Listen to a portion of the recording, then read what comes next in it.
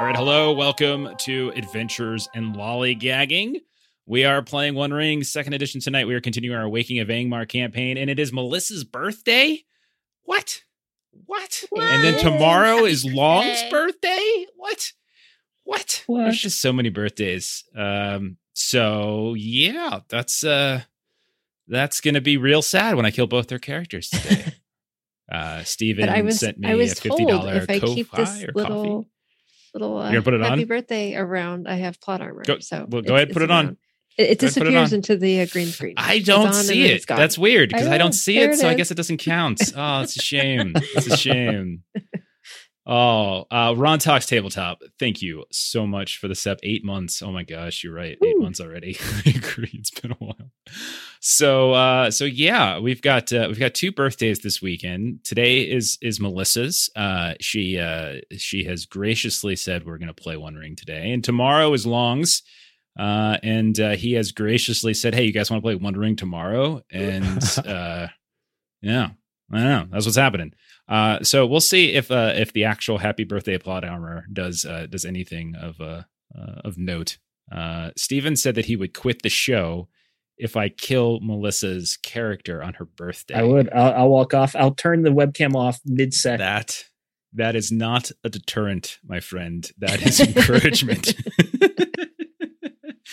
So anyhow, we'll see how it goes. I mean, you guys, how can anything bad happen? You guys have just returned to the Bree lands. You are in Bree, Coom. You're in friendly territory. How can anything terrible possibly happen to you all, right? If anything terrible is going to possibly happen to you, it would have already happened to you. I almost killed Sorendir, so nothing bad's gonna.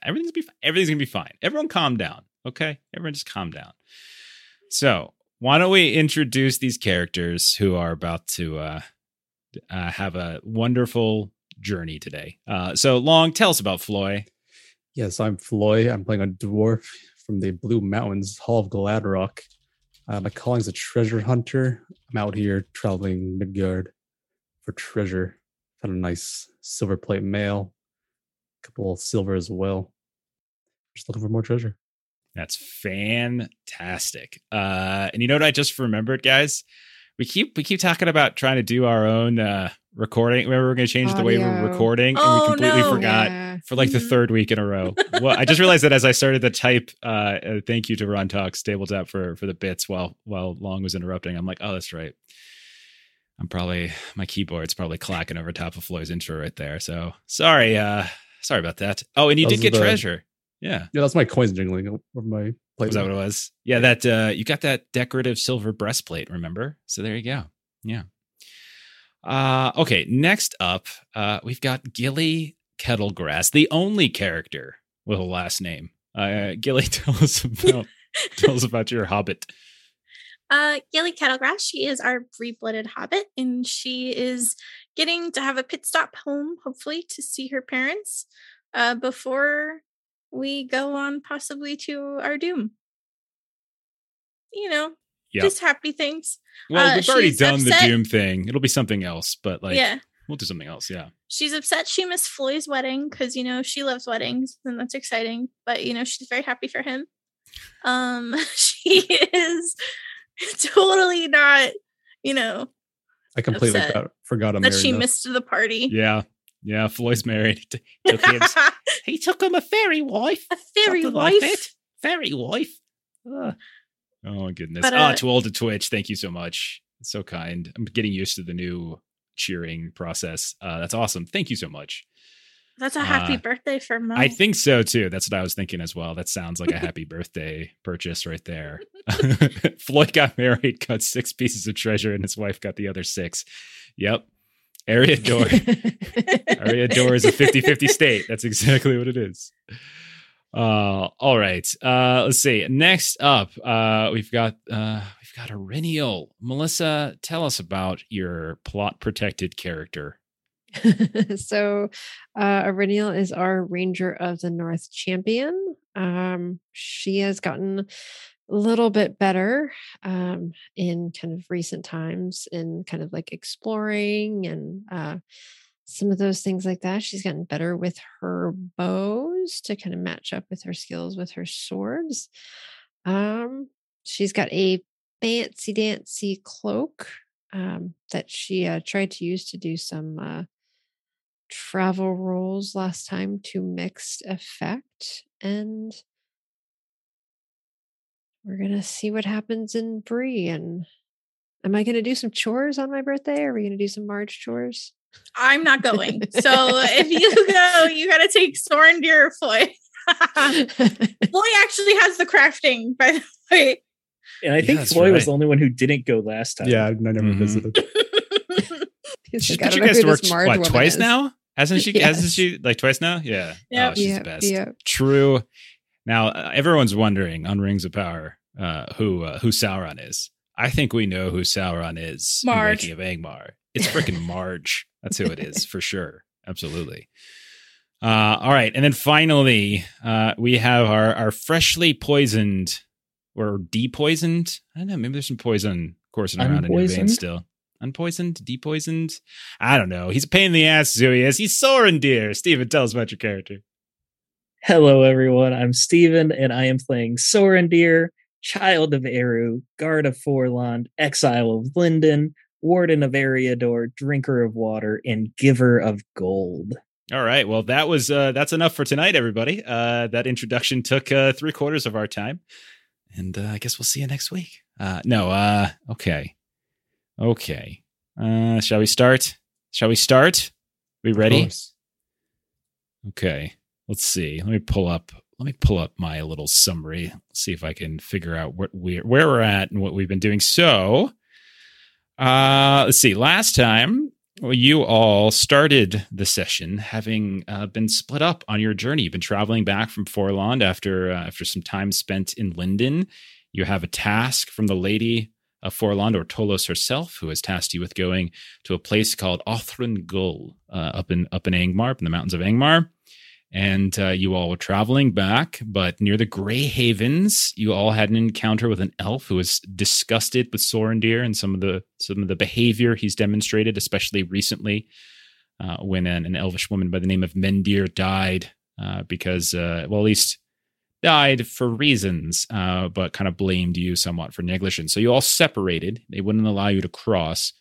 And you had to go upriver. Now, Sorendir did not have an easy time, as he eventually discovered the body of a bloated orc that was rushing downstream, got caught on these rocks. And when you were investigating it, this cluster of poisonous spiders burst from it, swarmed all over you, and started infecting you with this poison. And that nearly killed you. The party, meanwhile, was suffering through this terrible hailstorm, and then eventually they started searching for Sorendir. Kind of going up and down the river, finding some high points, looking for narrow points where it'd be easier to cross. And eventually, thankfully, you all found him and left Sorendir he couldn't really swim across. So I think Floyd built a raft. Iriniel and Gilly both swam or hopped rocks across. And eventually, you got him over and you kind of treated him and sort of saved his life. Nothing too terrible. He was. I guess you probably weren't doing too good, right? You were pretty close to going down, right? I had 4 endurance left at one point. Yeah, one more solid roll would have taken me out. That's a shame. That's such a shame. So you reunited, and you started journeying eastward some more. You kind of found at one point Elriker, one of the merchants that was traveling along with you. He fell into this pit near an old ruin. Floyd, you rescued him, and then you discovered this decorative silver breastplate. Nothing functional. It's just more. This could be melted down and sold and used, etc. The next part of the journey was over the far downs and into the Shire. It's a path that Floyd would know pretty well. But while you were camping in the hills just west of the Shire, you were lured away, not too difficultly. You just kind of went. That was great. That's why I was the perfect person to target with this, by the way, because it was long. He's like, okay, sure. I could have had Sauron's voice speak up and be like, okay, I'll go check it out. But you were lured away by these strange voices in the mist. And when you woke the next morning, you had some gaps in your memory, but you did vaguely remember a wedding and merriment. You had all this different garb on you that suggested festives of some kind. And in the Hobbit village of Greenhold, you were told that you had taken a fairy wife. Now, you traveled through the Shire. It was relatively easy and safe. A couple of weird glances were kind of tossed your way, but nothing terrible. There was still some hospitality and safety. You stopped at the Green Dragon Inn. You shared some stories. You learned that Gandalf, the Grey Wizard, was seen for the first time in a while at the Free Fair near Mickle Delving, but unfortunately there was no Balin. Sounds like whatever befell him, all those misfortunes in the Blue Mountains, delayed him from joining him and Bilbo Baggins, this eccentric hobbit that you heard a few stories about as well. Eventually, you pushed eastward over the Brandywine Bridge, and en route to Bree, you actually came across some old acquaintances, Ingar and Marin, people they're merchants out of Dale that you've encountered before a year ago, and you exchanged some stories and such, and kind of continued in opposite directions. So finally, we ended with you all coming upon the familiar intersection of the Greenway, the Great East Road, the walls of Bree, and you have now returned. What is going on in chat? There are lots of things there's money being thrown, bits being thrown. This is very nice. You all are very nice. Okay. Birthday love for long. That is, early birthday for long. Thank you. That's great. That's great. Thank you. Too old to Twitch. You are such a kind man. Thank you very much. Okay. Sorry, I'm just catching up. All right. So we are back. Let's go ahead and just sort of finalize our journey phase, because I imagine you all are probably going to take a couple days break here. So why don't everyone go ahead and roll a travel test right now while I get some music going? It's good old success in the travel. All right. Nice. Okay. Sorry. I have an extra D6 from my cloak. And that is starting off the night with a Gandalf. Okay. Ooh, you know what? Nice. I'm just I guess you're just allowed to cheat on your birthday. That's fine. That's okay. Okay.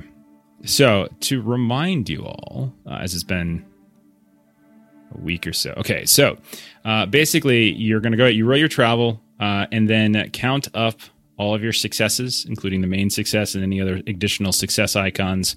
You can reduce your fatigue by 1 for each of those. And then kind of know where you're at. And then you all kind of have to decide how long you kind of want to hang out here. So when you arrive in Bree, it doesn't seem as though anything's changed. Like, people are kind of milling about. Roads are kind of sloppy here and there, but busy. You hear the sounds of merriment coming from the Prancing Pony and other places.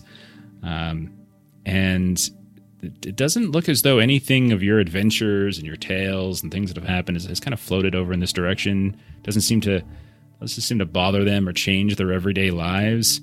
You left here a while ago. You left Forlond, and it was sort of we'll call it the kind of the end of summer. And it's the start of fall, so it's the equivalent of September. Like, if you want to think about it, that's where we're at. And so you arrive in Bree.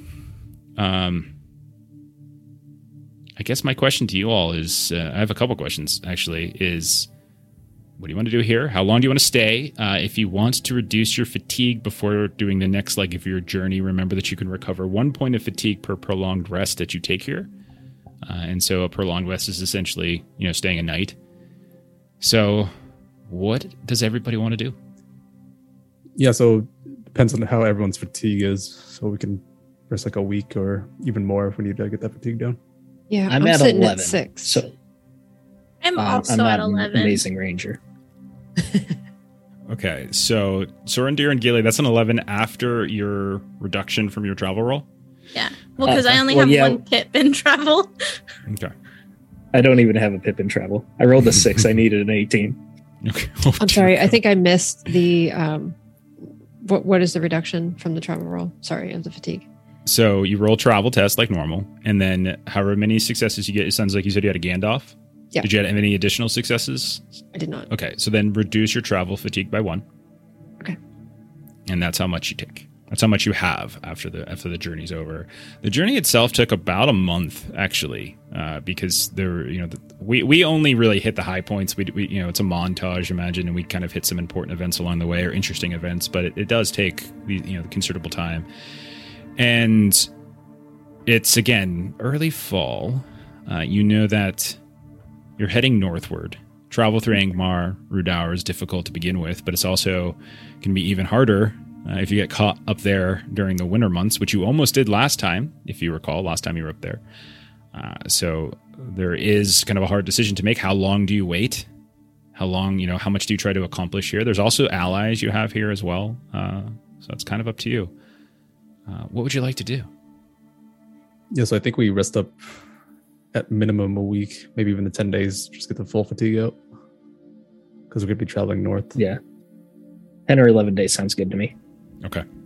I don't think we need to do a full fellowship phase. I don't think it merits it. We haven't really done a lot in the adventuring phase yet. So how about we just do this? We'll just do some sort of free play. What are people doing during this week and a half as you're resting off your time? Like who are you seeing? What are you doing? Like what are you interested in trying to do while you're here?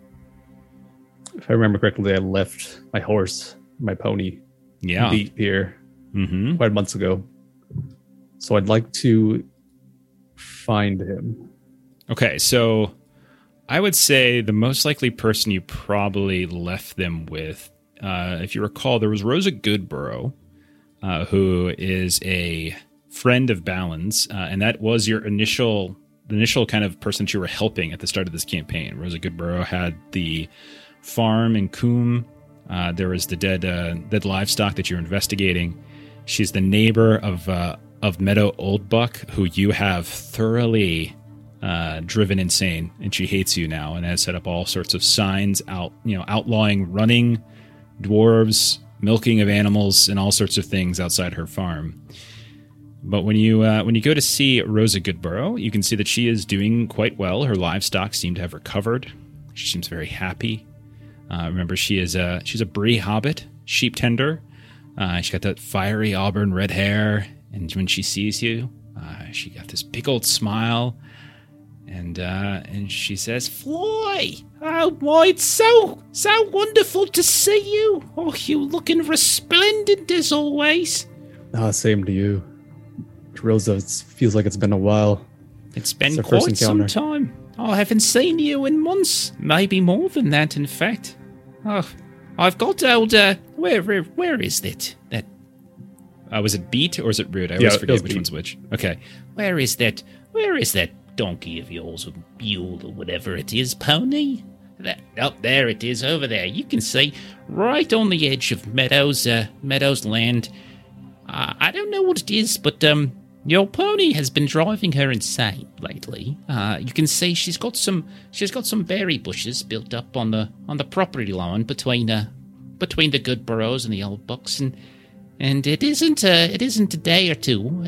Almost every other day, I have to go out there and I got to chase your darn pony away from the plot line before Meadow comes out with a crossbow and shoots at it. Oh dear, no worries. I'll go ahead and talk to her. Make it up for her. Oh, no, I don't.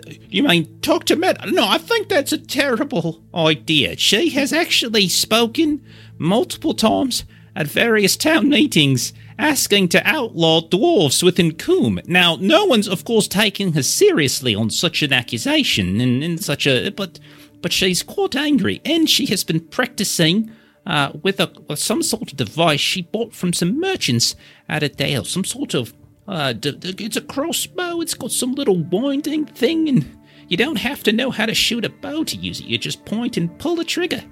That doesn't sound right at all. I thought we got along pretty well. You thought you got along well with the woman who put up signs that said no jogging, no dwarves.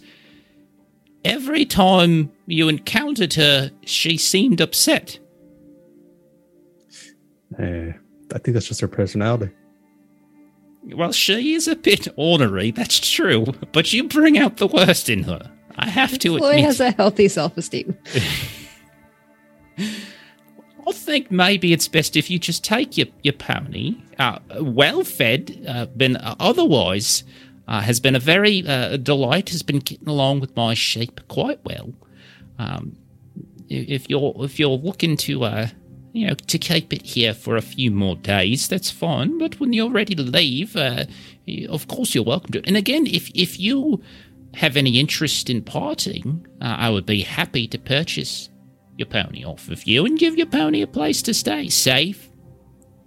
Pulls the plow here and there. Yeah, we can go over the details. We are staying for a while. We have a long journey to the north again. You're journeying north. And she kind of looks up at the sky at this time of the year. Just seems to line up that way.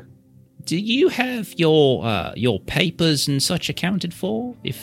Who this pony's going to default to in the case of your imminent demise? Well, we can get that sorted. Okay. Well, I would be very pleased to take over stewardship on a more permanent basis if you feel root, is that what you call bait? I always forget. You tell me all the time, and I never remember. I'm the worst. I'm so bad. It's beat. Gillies is the root. Yeah. Got it. Well, if you don't want to go bringing beat with you, you just let me know. And stay away from Meadow. Or you drive her insane, and then I have to live next to her for about 6 or 7 months before you come back and Araya turns to you. And it takes roughly 4 or 5 months to keep her from hating me. There's a grey streak in her hair, and I'm pretty sure it's purely from stress of thinking about you. I'm flattered. Okay. So you get your... I'm flattered. You check in on Rosa. Okay. Who else is doing something while you're here? Is that Lewis? Thank you so much for those bits. Aw. So many bits out there. I feel like I should just drop Sauron right here and fight because you have enough to take them out. So, who's doing something next in these? Aureliel is going to head up to the Chetwood. Okay, yeah. So last you heard when you were last here, Marimben and Talendale, your ranger friends, had left Oswald Breaker's home, the scholar who lives on the outskirts of Coombe, and who was attacked by the hillfolk, if you recall. Talendil, for those who are watching, was a ranger you met near Fornost, who, as you were traveling through the ruins of Fornost, was severely and grievously wounded to the point where, like, his back was in terrible condition. And then Marimben was his estranged wife, who had taken like this pledge of vengeance for their daughter who was killed by trolls. And so you encountered her up near Mount Gram, and you convinced her to come home with you. And last you heard, they were reconciling, and that they had kind of moved away from the town some more and kind of found a place within the Chetwood to sort of settle in some ways, like a retirement home for rangers. So why don't you go, you head on out there. I don't want to do any rolls for this. You'll get directed there either by Oswald or by Elise Briarcleave, the lumberjack woman you saved long ago. And you find that there's this, for lack of a better word, like a cabin out here. You smell, and from the distance you can smell some kind of fire burning a little bit, as if and you, like, when you get a little closer, you can see like there's smoke coming out of a chimney. It's an unfinished home, but it looks to be in progress. There's a lot of like logs and other beams that have been set aside here, and as you pass by, you can see that there's been some felled trees, and you can see there's signs of these berry bushes and such, and there's a stream that kind of runs nearby. It's a quite a nice spot that they've found, but it's deep in these woods, and which are not without danger. But for two rangers, veteran rangers at that, it's probably not too dangerous for them. But you show up, and we'll say the first who sees you is Talendil.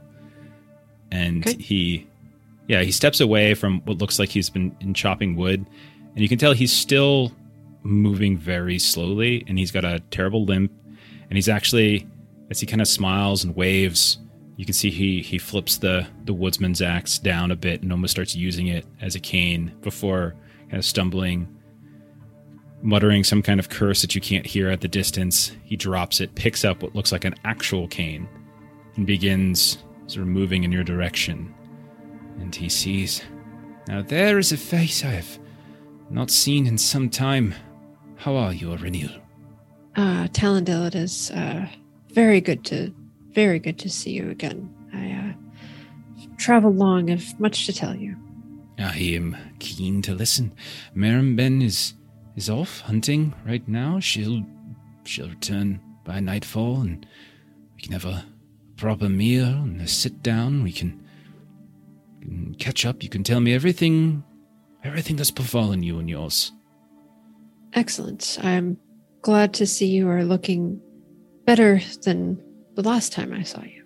Well, my recovery continues, though I've been told by Alcott, Miss Sweetroot, was treating him last time you saw. I've been told by Alcott that I will likely have a limp for the rest of my time, and that the scars are more or less healed at this point.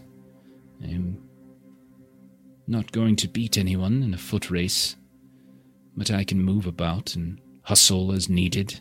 And as you can see, I can get more than enough done with what limitations I have. I will not be ranging too far, I would imagine, without the aid of horse or pony, but I have once again practiced. And he kind of nods over in the corner, and you can see there's this little archery setup that he has, and you can see his sword is there. I have discovered that muscle memory is a thing. That is what Alcott refers to it as. And grabbing my sword and firing the arrows has allowed the blood to course through my veins and allowed what once was very stiff to become more malleable again. I might not be what I once was.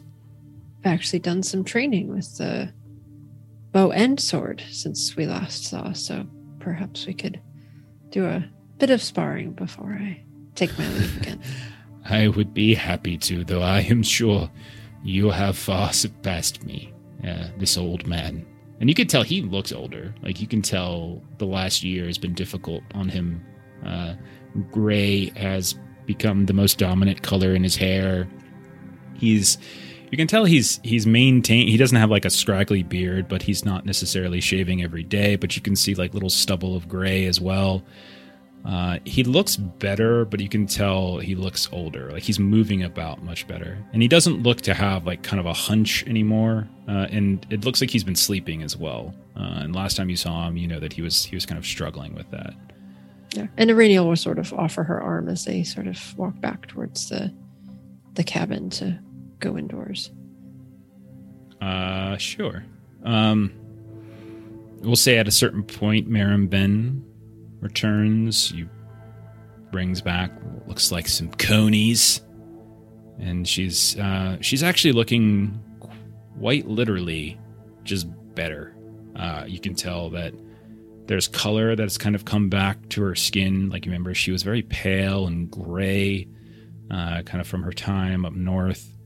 You can still see behind the eyes that there's anger and sadness that's kind of pooled. The reservoir is not empty by any stretch, but it doesn't seem to the surface as much as it once was. And more than once, during the course of your dinner, there's a fondness that you can see between them. When they exchange a utensil or something like that, a hand lingers.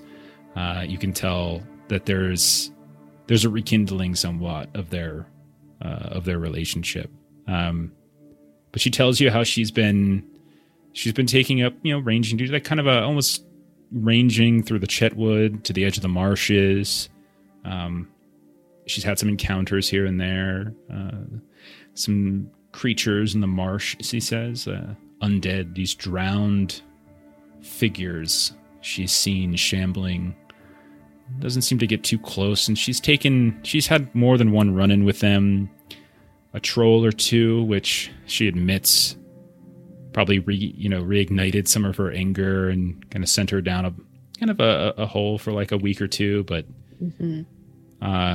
goblins, very few, but wolves aplenty. Definitely so. And usually she's able to dissuade them as opposed to have to kill them outright. And you can tell that she has some semblance of appreciation for those creatures.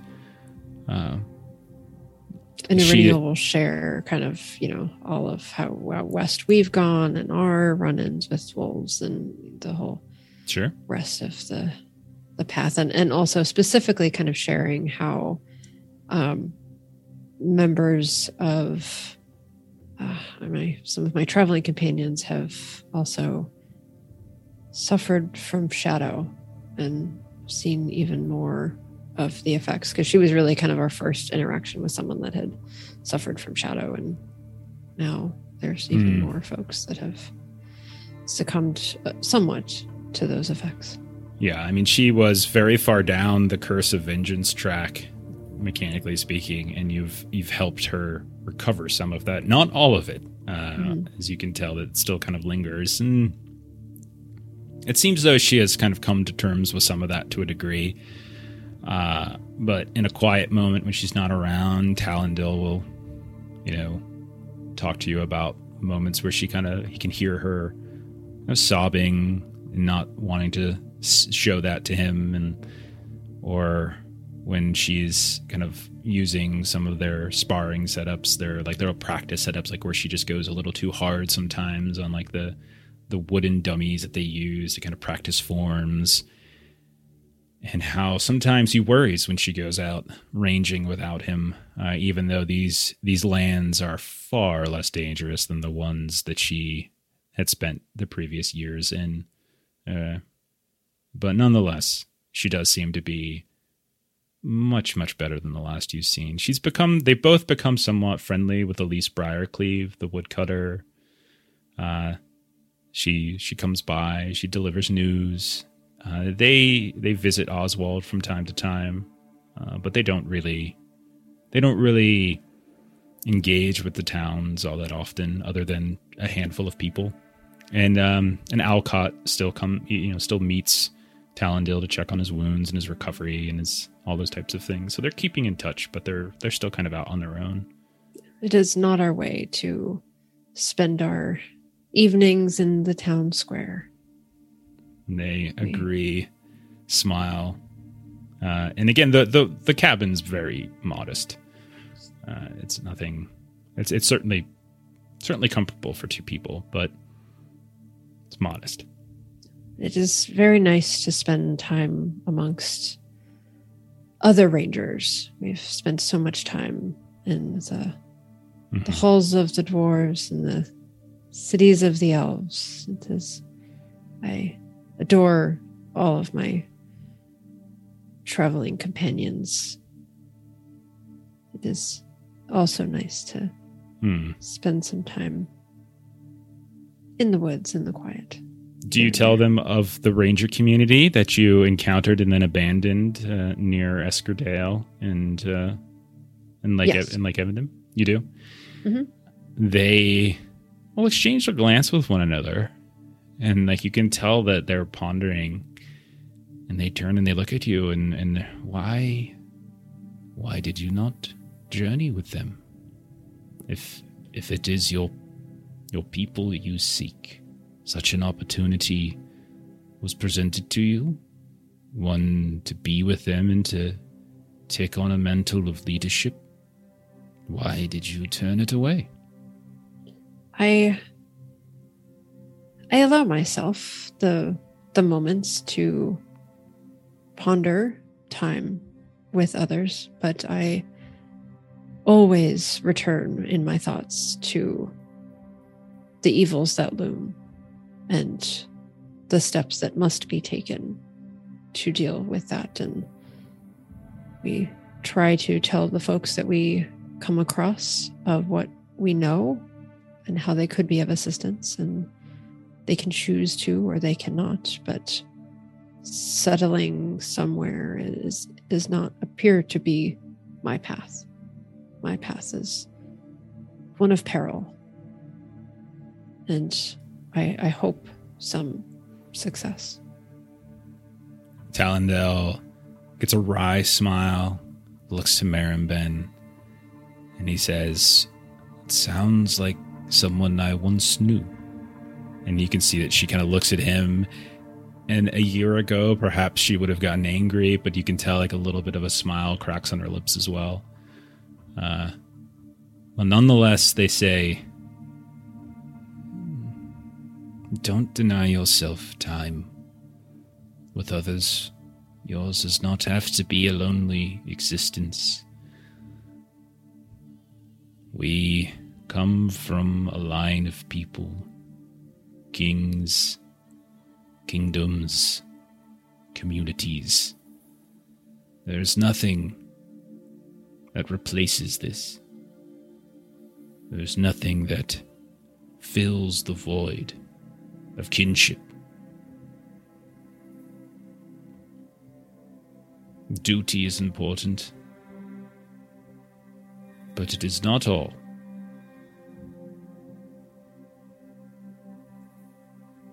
Is there why I seek out these moments of camaraderie when the opportunity arises? And she'll sort of, imagine she sort of has a drink and she'll sort of set it down and just say, and enough of those things. I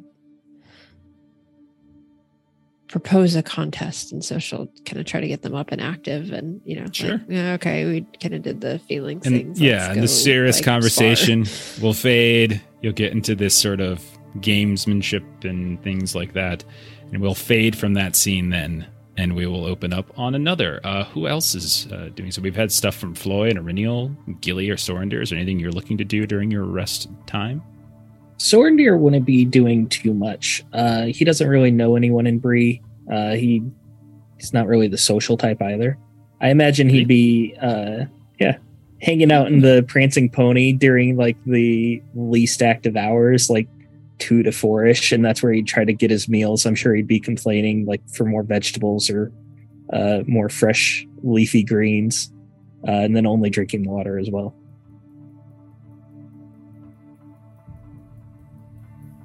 Okay. Sure. We don't have to roleplay it. That's fine. Roll a d12 for me. Roll like a feat die. 4. Okay. While you're there, you can tell that the sort of the big news or the main conversation is that there's apparently a kind of a fairly small family of homesteaders who once lived along the Greenway, like off to the sort of the northernish, southern side of the Great East Road. It kind of weaves its way down through the South Downs and such. But there's apparently a family of homesteaders who have arrived, and they're kind of at the pony here and there, and they're looking for refuge. And they're not necessarily getting immediate help from anybody. Like you can see as they're trying to sort of beg for a little bit of food, a little bit of water, things like that from others here. And while the innkeeper is certainly providing some water and some basic food, you don't really see people falling over themselves to kind of help these people. That's the same direction that our merchant friends were going, right? That is correct. Alarker and Elena. They're heading down to Tharbad, which they would be taking the Greenway southward. I would do my best to try and connect the two groups, safety in numbers, if they can travel together. It might be easier on both sides. Okay. When you introduce yourself to these homesteaders, it's just, again, small family, we'll say about 6 people in total, 3 different generations. They're fairly cautious, especially around an elf, which is something of a sight to them. And you can see the young ones, like the children, are kind of looking up at you and, without any amount of bashfulness, just staring at you. And like you can see them whisper to each other about your ears and things like that. And they're trying, like the mother is turning around or the grandmother is turning around to try to get them to behave and such. They are nonetheless looking up at you. Very adorable, dirty.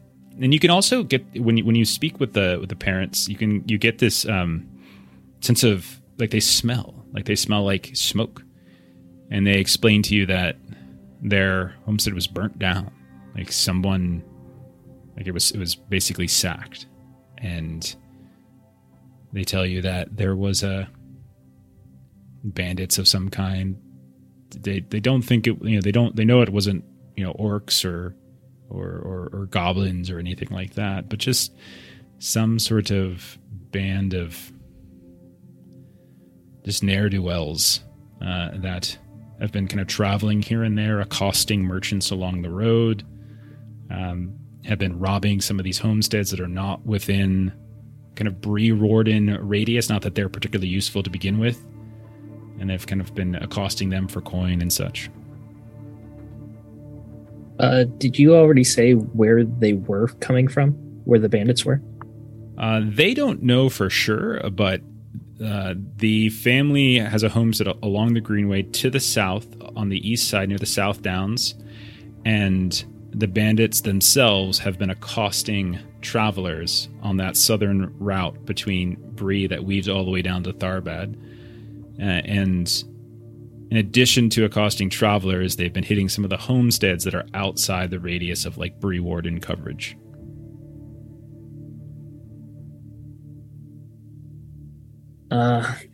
Well, unfortunately, we are headed a different direction, so we cannot give them protection. I would go up to their leader, and assuming after we've like already introduced and talked to each other a little bit, I would tell him,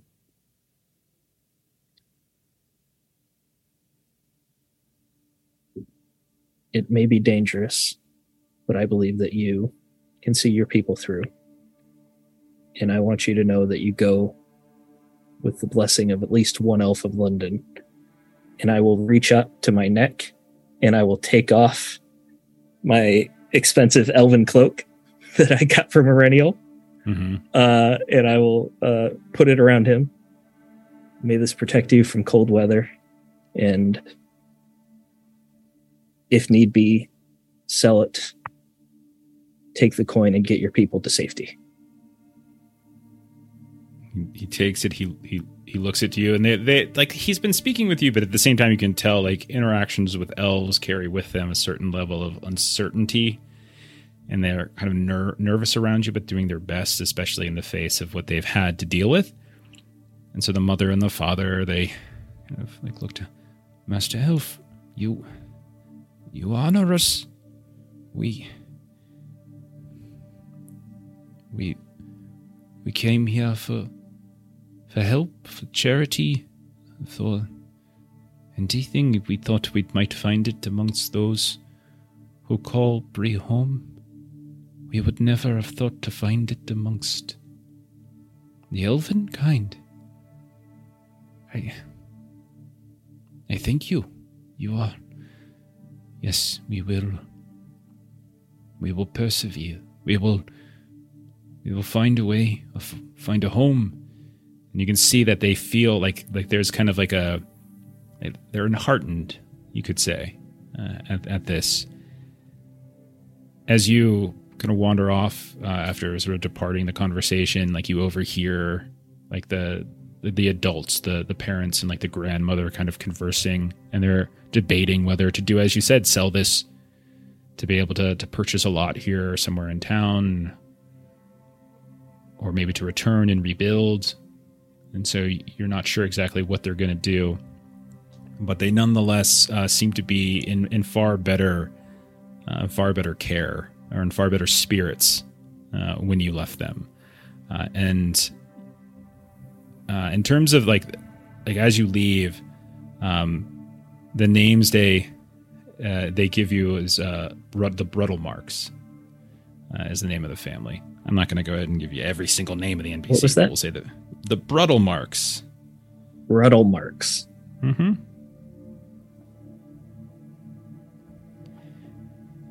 So you have a name to check in on next time, and go find the graves of the people that you. Oh no.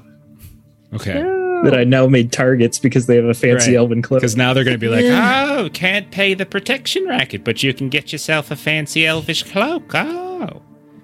Pew pew. Okay. And then Gilly, what have you been doing this week and a half here? Gilly has been spending her time between being at home with her parents and visiting Oswald Breaker. Okay. And when she's with Oswald, basically she's almost frantically copying down her notes from her book so he can have a copy as well. And then she also had spent the time to make these really beautiful portraits of Sorendir, Irenial, Floy, and herself, her fellowship, so that it's included with the their adventures. Something to remember them by. Yeah, because she's terrified they're not going to get back. Okay. So when you meet him, he's very pleased to see you. He's also very excited. He's like, very happy that you have returned. And remember, this is a man who has been known as a kind of a grumpy recluse. He's a widow. He has not been the same since his wife passed, and he lives on the edge of town. You do notice that he's got like pockmarks on his face that you don't recall, and on his hands and such. And he was sick all throughout spring. Apparently, he had some sort of pox, but Alcott nursed him through. And you can also tell when you arrive that his home has been repaired. Finally, all the damage that he has suffered from the Rudauer Hill folk did to his library and to his house has finally been repaired. And what he's really excited about, in addition to seeing you, is that he recently purchased some new volumes, some volumes from merchants that came out of the East. And he starts telling you about them, and you realize, like, it's Ignar and Maren. It's the same people you met on the road that kind of delivered this. And because he's like, it's the ones who you gave the message to me last time. Will you? Oh, okay. Yeah. So he's very, very. He hasn't had a chance, but he knows that they are apparently about history, Misty Mountains, things like that. That seems to be about that area. And so there's like a whole like stack of like these 7 books and a whole bucket filled with scrolls that he's very curious to get into. And he also tells you that he's begun writing a volume that he hopes to collect the histories and tales of men from the northern kingdoms. And so he's kind of, as you're sort of copying your notes, he's sort of showing you what he's accomplished thus far. Nothing new that you haven't already gotten, but he's like some of your tales, some of the information. He's trying to kind of recreate some of the volumes that he lost to the hill folk when they kind of destroyed some and took some, that kind of thing. But it is a fair time with him. As for your parents, they are delighted to see you. Your mother is extraordinarily upset that you're talking about leaving once more. Your dad and you smoked the night away. Yep. You look out on the slopes of Coombe and Bree, and you see the livestock and the sun setting in the west. And it is a very raunchy smell wafting down from the porch of the kettle grasses. That is for sure. Passers-by speak of it, and not kindly. So dank. Yes, it is super dank at the Kettlegrass household, for sure. Okay. But it's kind of awkward, too, because Gilly's trying to not let on about how nervous she is about the next trip. She's trying to keep it normal. But, like, her mom knows it's not normal. And, yeah. But she doesn't confront her about it. Okay. So we'll say, again, montage, a week and a half go by. You engage with your very... Okay, I mean, I am keeping tabs on this, on the time. We're going to say it was like 11 days, I think it was, so about a week and a half. Reniel and Floy. Reniel is going to wrangle Floy to go see Marge before we go. Oh, God. We did make a promise. Keep our promises. All right. So you visit Marge Oakstout, mother of Sorry, Hollis Floy, Oakstout. I sort of spoke for you that I wrangled you in your crafting skills. We promised, Floy. We did promise, and you haven't come through yet. Okay. 2 exactly.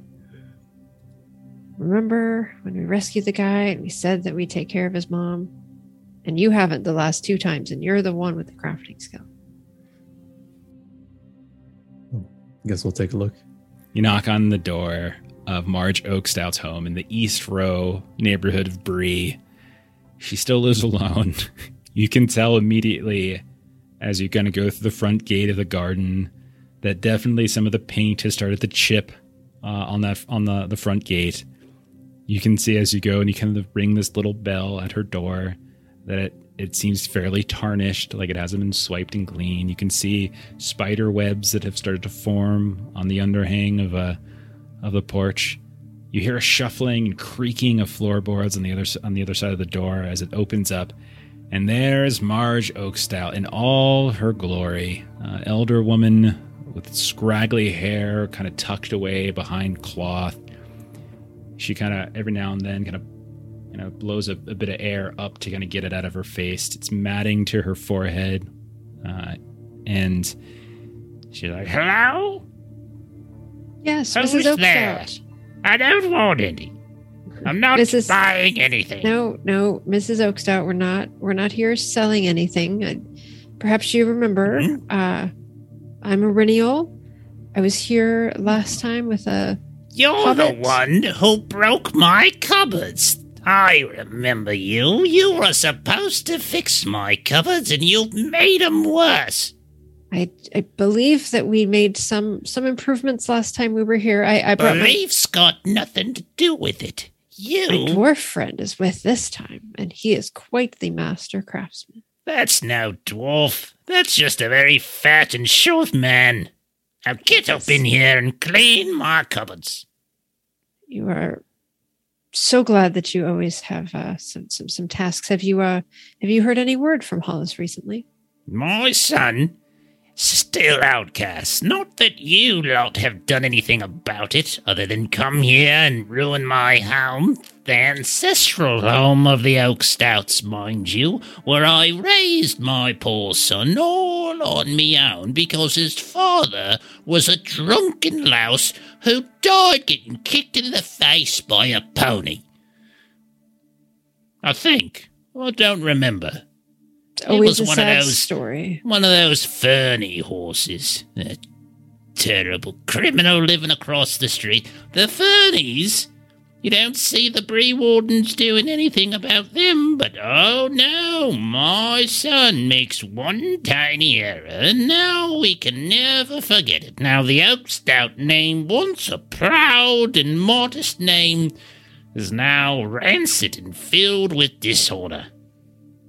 Wow, these stories are always sad when you tell them to us, Marge. But we did give our word to Hollis. I walked right up, just last month, to the Reeve Cole Pickthorn, and I said, "You let my son back in, you nitwit." And he looked down at me and he said, "I don't know who you are." So you know what I did to him? I spit right in his face. And I said, "Oh, Marge Oakstout, and now you're always going to remember me as the woman who spit in your eye." I have those tendencies to want to spit in people's eyes as well. I've been trying to work on other ways to get to have conversations and kind of have folks do the things that I would prefer them to do. You talk too much. There's cupboards that are broken. They need fixing. The doors don't close properly. These floorboards here creak. I think a few of them are split, and there's all sorts of different varmint coming up from underneath. Now let's go get to it. If your friend is in fact a dwarf, then I shall expect an immaculate resurrection of my home. Well, then, everybody else, she's as lovely as you described her. I'd rather just get to work and keep this promise and be done with it. Enough romance in there, little man. I've been married before. Lovely isn't gonna get you out of work. Get going, hustle now. And I'll just spend some time doing some easy repairs. Crafting. I love this woman. I know. Floy, roll a craft test at -2 dice. Okay. We have oodles of dice, Floy, if you would I'm like favored. extra And dice. I'll be rolling 2 extra pips, so it's fine. And I can help as well. No, you're too busy telling stories. That's fine. Okay, I'll just take the bonus from Bill. You think you can romance me at my age? Just regular success. Okay. I prefer a taller man, not one like you. Okay, so you do manage to fix her cupboards. You can tell that whoever did this last time, boy, they did a pretty terrible job of making sure the hinges are opening and closing properly. You can see why she's actually quite angry, because the doors aren't closing properly, and there's all sorts of dust that's accruing on the insides here and there. And the floorboards, oh my goodness, there's these huge gaps. Whoever tried to kind of replace and repair did a horrible job of kind of calculating the fact that during different parts of the year, the wood's going to swell and retract. And my goodness, this is actually shameful craftsmanship, Floyd. Whatever fools did this work, they should never, ever be allowed to work without a proper craftsman around to mentor them. Sure. Floy is kind enough to keep all of these thoughts to himself, I'm sure. Is he? I make a comment or two while I'm working. Like, oh, this is terrible. And so at the end, when you're done, she'll come around and she'll expect it. And she's like, huh. You call yourself a dwarf? It's competent, I suppose, but I could have gotten 5 or 6 different fellas down on the pony who could have come here and done it as well. What am I paying you for? You're not. That's the You're beauty of darn it. right I'm not. Not with this kind of shoddy craftsmanship. Now, I've got a full list. Be here tomorrow at dawn, and we can get to work on the rear rooms, and don't get me started on what needs to be done in the garden. Yes, Miss Oakstout, we are actually on our way out again. Oh, we always here promise we to go come by when we're again. here, and we keep our promise, but we are off again. Oh, sure, abandon me, that's fine, go right ahead. Don't have my own son here. Still haven't done anything to make sure he comes back into town, so leaving me all alone, but no, that's fine, do the bare minimum. Yep, that's what you all do, right, heroes you are. And Ireniel has sort of learned to just sort of walk out as she's talking, and so it's just like, yep, Miss Oakstout, it was so good to see you again. We will see you all the good tidings that we will be back to see you again, and keep working on that list next time, is walking out the door or walking towards the gate. Dawn tomorrow. Closes the door. The bell rings with the force of it. Okay. We don't necessarily have to play it out, but could I try to do a courtesy or something just to see if we could try to put in a good word for kind of how long this exile has lasted? Trying to do that is more than just a simple roll. Got If you wanted to do that actually, that's a whole separate undertaking. That wouldn't just be a quick and easy roll. All right. Okay. Maybe next time. Yeah. Assuming So- there's a next time.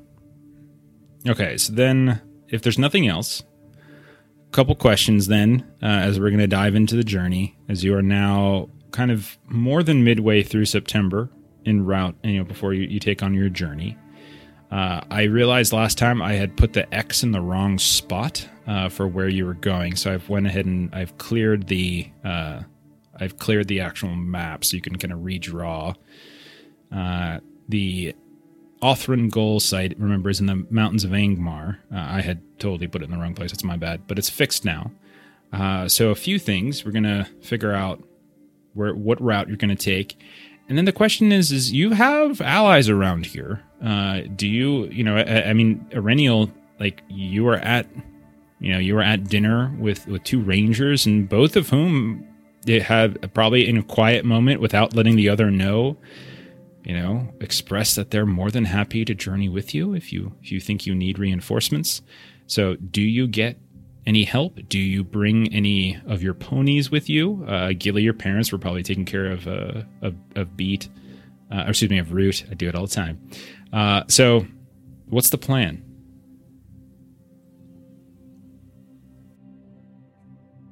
I would like Go ahead. our allies, or to get those allies.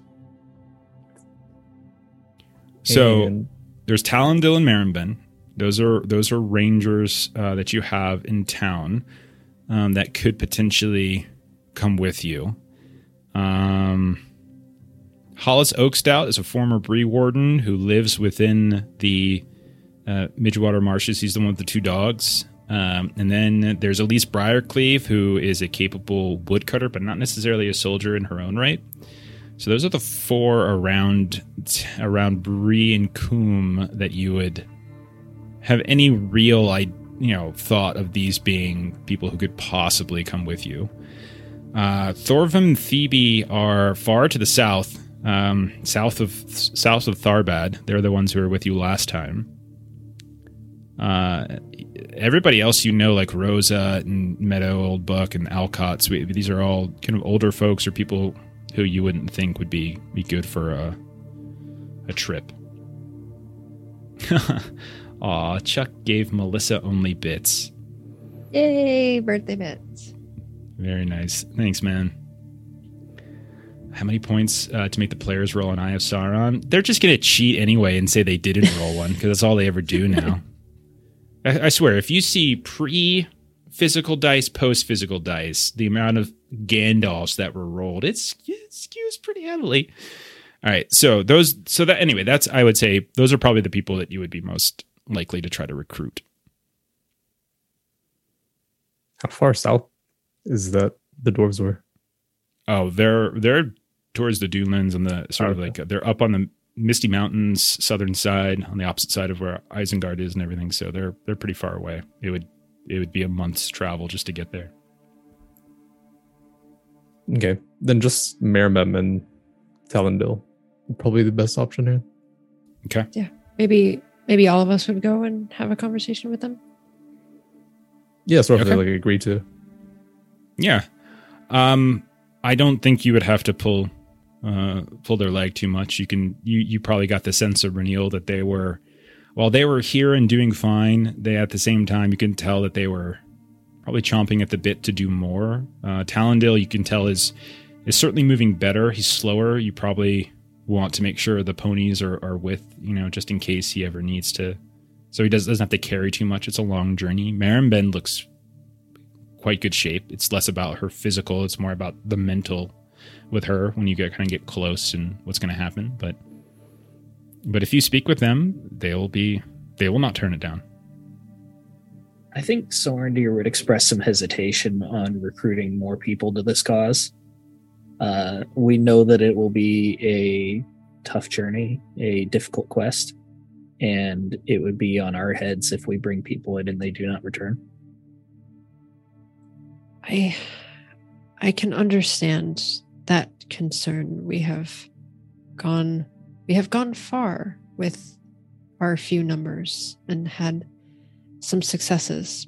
I'm always fearful for what happens if we are not successful.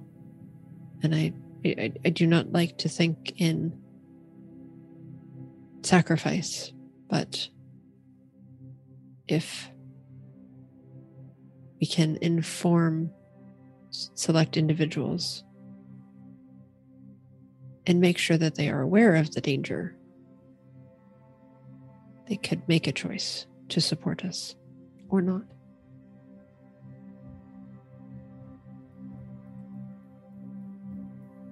I do not disagree, but perhaps instead of requesting they join us, we tell them where we are going, and they can choose on their own.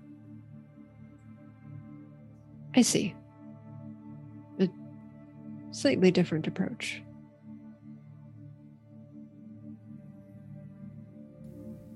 So, though Iriniel definitely is asking.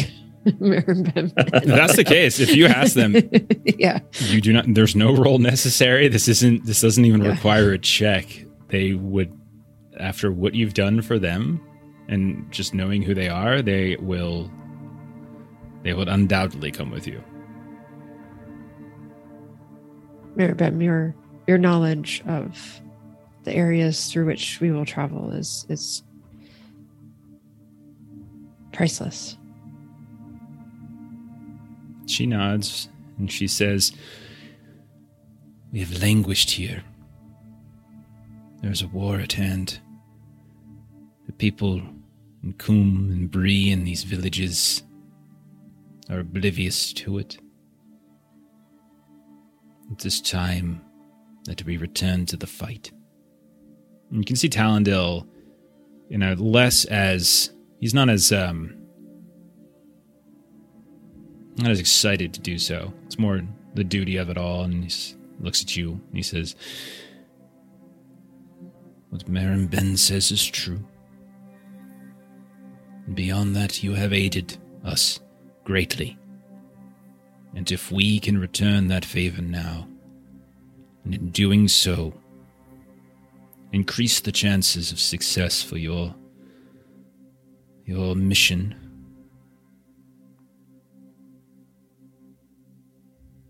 then we would be fools to decline.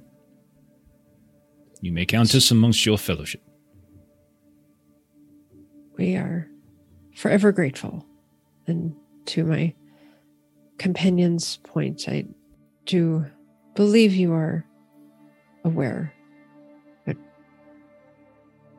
we may leave of 6 and not return as such.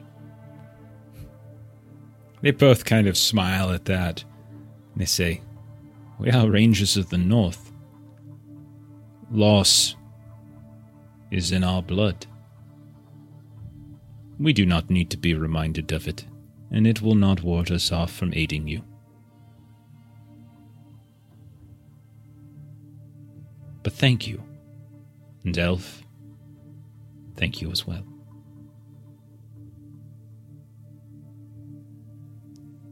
So, you've got 2 more.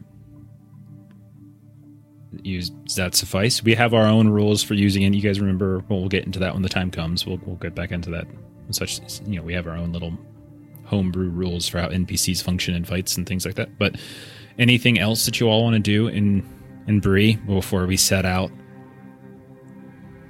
I hope you all are nervous. By the way. Oh, I am so nervous. Yeah, very, very Like, much I'm so. sick to my stomach nervous. To make the travels for winter, I want these furs to actually be put to use. I'm going to get fur coats and stuff for everyone.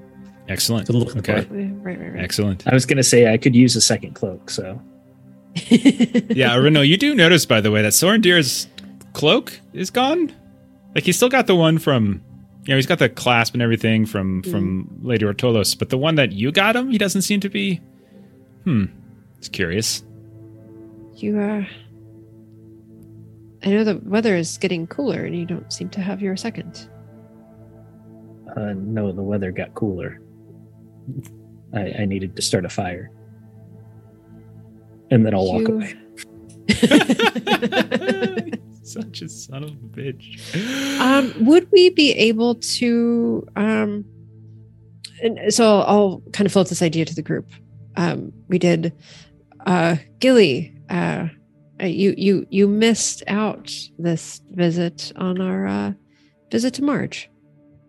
Oh, yeah, totally meant to go there. I must have missed the memo. Floyd did a much better job than we. Master craftsman. Indeed. He is much more successful than we were. It appears that Hollis is still exiled. Might we want to try to gather Hollis and see if he might be willing, given his continued exile state? It could be a good point for him to return. Proof of his good deeds. Marge went the direction of attempting to spit in the eye of one of the other wardens, and that she was surprised that tactic was ineffective at regaining his status. She's such a pleasant woman. She's And Gilly just kind of shakes her head, because I imagine you caught her while she's in the garden, so she's ripping up carrots and stuff as you're talking. She's getting dirt everywhere, and she wipes it off on her shirt, and she's like, "Well, I guess we should get Hollis now rather than later. See if he wants to go." It's been a while since we traveled in the marsh. Do you mind seeing those hounds of his again? Okay. So this one actually will take a roll because it is not easy to find him. Well, I figured we'd meet up with that one lady who's usually his contact first. Yeah, but finding him is different True. than them having a meetup. So if you're looking, and that's what she'll sort of explain, is that they meet every fortnight, kind of where where the marshes kind of overlap a bit with the Chetwood here and there, because she does not like going into the marshes at all. They are a very, very frightening place. Yet somehow he has found his own home there. However, why don't you, Iriniel, go ahead and roll like an explore test, maybe, if you want to try to find him. And if Gilly's there, you can go ahead and take a bonus die for that. Sweet. All right. So that is favored, and that's 4 with the extra. So let's see what that does. I really need to take a picture because you're so not going to believe me, but it's a Gandalf. No additional successes, though. So you do eventually find him. You actually get a little nervous at a certain point as you and Gilly, and if anybody else went, you're kind of wading through sort of this thick marsh, and it's getting dark, and you have a tendency to kind of get stuck and mired down in this, obviously. And at night is when more of the dangers begin to come out, because you do know there are trolls that sometimes pass through here. There are goblins, and now you've heard this talk of some sort of drowned, shambling, like old dead, like wandering through. And you've heard this story before a couple times now. Yeah. And one of the things that he has been doing is sort of being a warden of this place in some way and sort of funneling information to Elise to alert the guards and things like that.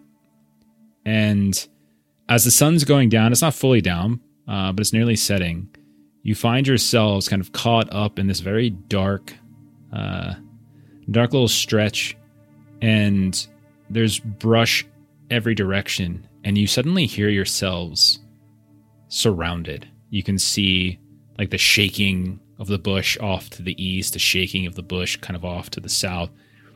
And you can feel like all of you kind of get your weapons out, you're ready to go. And then suddenly bursting through the brush, you can see Hooper and Quint, and they're kind of just like loping and jumping over the dogs of Hollis.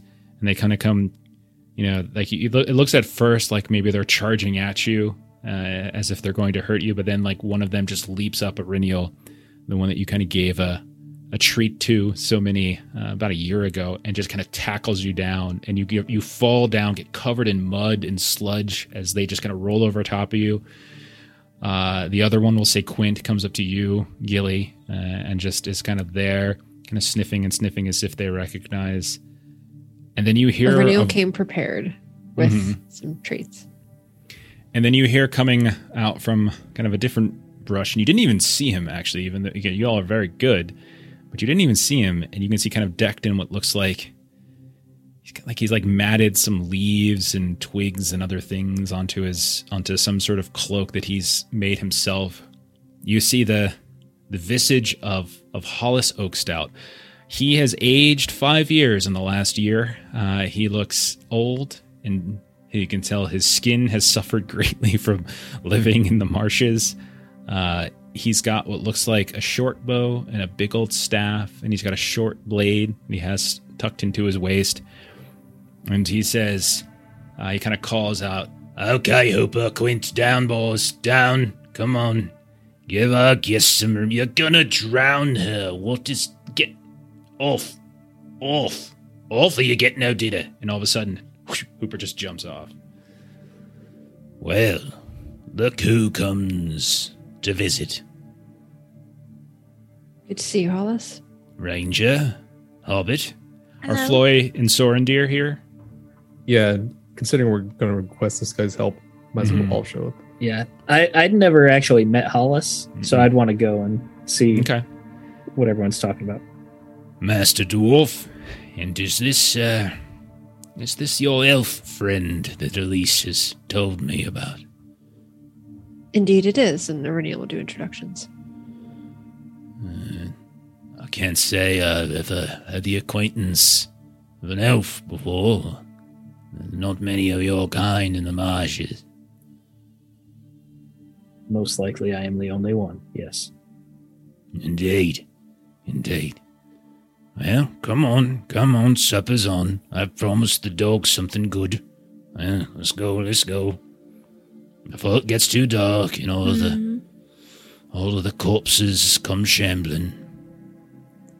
And he leads you to where he's leading. Yeah, and he leads you to a completely different place. It's not like, remember you last time you met him, there was that huge fallen tree that he was kind of living within. Mm-hmm. And instead, he leads you to what looks like a place you've never seen before.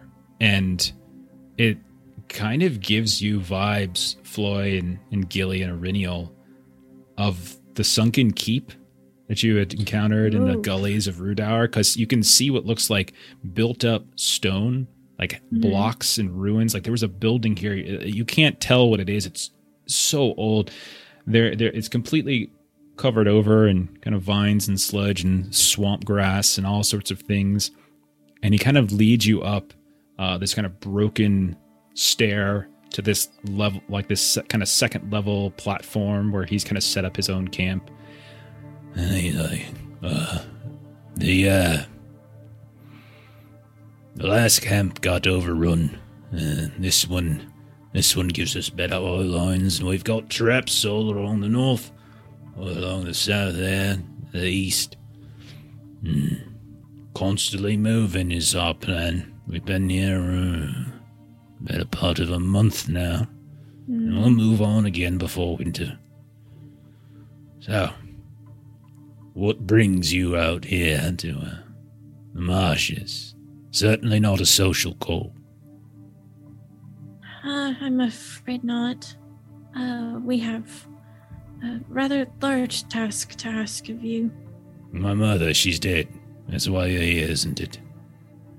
No. Aurinial and Floyd just visited her not long ago. She's And she looks at Aurinial. She's still spitting in folks' eyes. That's me, Mum. That's me, Mum, indeed. Oh, goodness. To feel the warmth of her spit in your eye, that brings me back to childhood. I'll tell you, she just, that's the only way she knew how to motivate you to complete your chores. Even when you completed them, she'd spit in your eye and say you have more to do. And, we probably did. So, what's the task then? We're heading north. You want me to guide you through the marshes? I mean, we would love your guidance, but we were hoping you would go all the way north with us. North where? Oh gosh, my notes aren't open. What is this place called? Misty Mountains. Well, the Misty Mountains are to the east. You're going to the Angmar, or the mountains of Angmar, which are basically like, so the Misty Mountains run basically north-south along the edge of Eriador, and then towards the northern edge of them, right around where Mount Gundabad is, they kind of veer off west, and those are kind of the mountains of Angmar. The mountains of Angmar. Kind of looks at you, puzzled. Where the hell's that?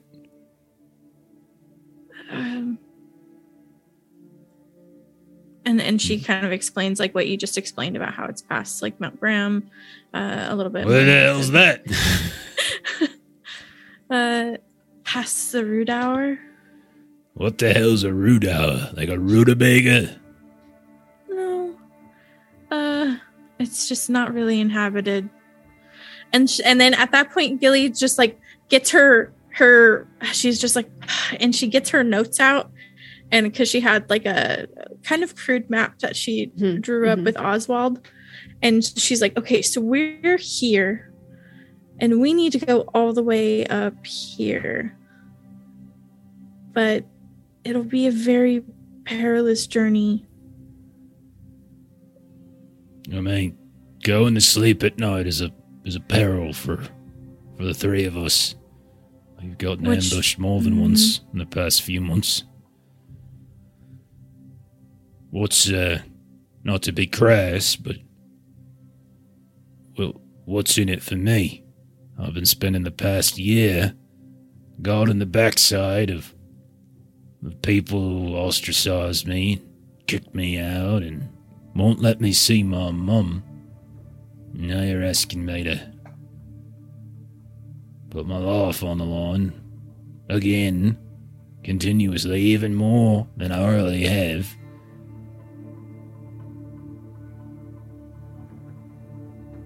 I don't. They don't realize the danger that's already at their back door that No, they you've been don't. dealing with. And unfortunately, more information is needed to open their eyes to this, and it's a perilous journey. And we've been tasked by Lady Otolos. Who the hell's that? She's and like Gilly's just struggling through this because there's so much background information that he just has no idea about. He's a country bumpkin, like he doesn't know, you know. And so, and she's like, she's a lady of power, and I presume maybe we could ask her for her assistance in getting you good word to return to town. I don't know if And Gilly she's would believe. looking at Sorendir at this point. Like, is that something we could do? Sorendir, you'd be like, "What the hell?" Sorendir would look at Gilly kind of, and then turn to Hollis. Like a letter of recommendation? Hollis, we have barely met, but I can see that you are a man of reason and you make valid points. And then he'll turn to the rest of the group. We should go. And Aurelia will kind of just step up and just say,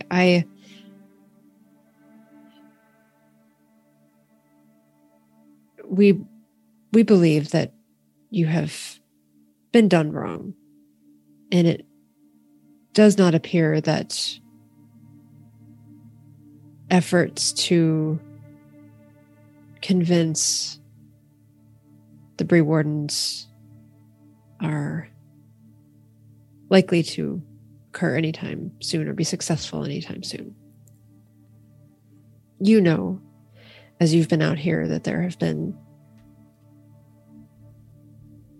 been growing shadow, and we are a small number of us attempting to do something about this. And we are hopeful that if we can inform individuals who are aware and believe that there is danger, our number could grow and we could have more success. All right, Eryniel, roll. You can choose. I can't tell if that's more in hearten or awe. It's one of those two, I would say, as you're trying to kind of inspire, I think. That's what it sounds like. You're trying to win him to your cause through inspiration. So I would say either one of those is fine with me. Okay, I will. I'm sure someone with a better sense of math would know which is better. I'm going to go with awe because it's favored. That seems to be better. And then I will take one of the D6s so that I've got 2 pips that I'm rolling. Zoro's calling you out. Roll that again.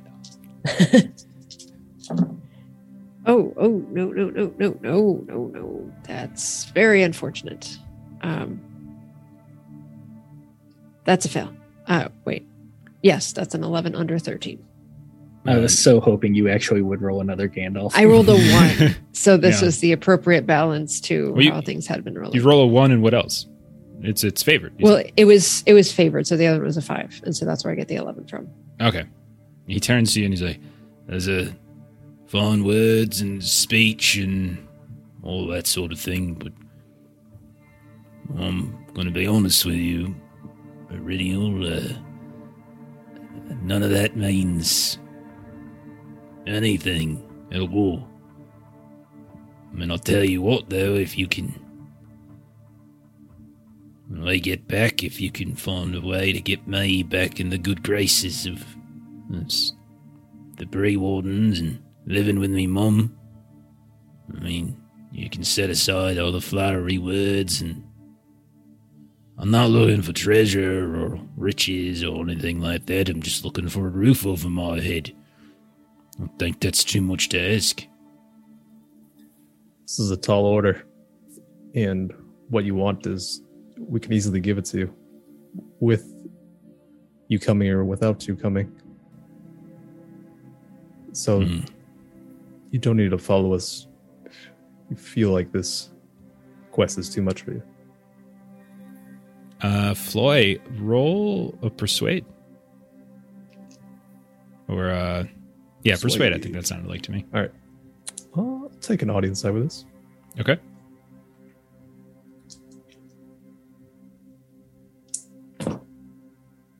Six, 11, 14. No, I just failed it. He kind of like just looks around at the group, kind of settles on Gilly and Flo, and you're asking me to go to a place I don't know, really far away. And you want me to set my life and my dog's life on the line for people who kicked me out and won't listen to me, and then you say that you can help me all the way? I'm no hero, and never put that idea in anyone's head. And I would be a foolish man to say if you can get that done without me having to travel to the ends of the world and risk my life and all sorts of things, and that would certainly be my preference. It's completely understandable. Gilly, do you say anything? It's the last try. If you want to try something, like Floy and Aurenial have failed. I don't know if he would listen to Sorendir, and it doesn't look like Sorendir does, Sorendir is kind of in the back of the group, just like miming, say no. Say no. Yeah.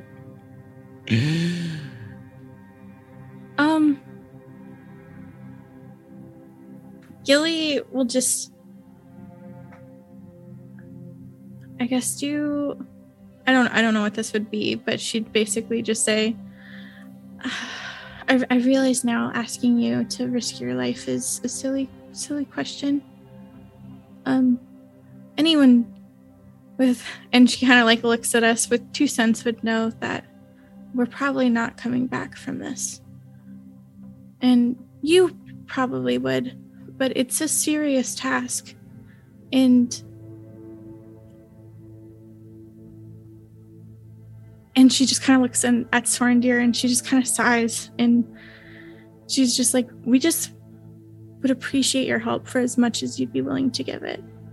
If that's just guiding us through the marshes, we'll take it. But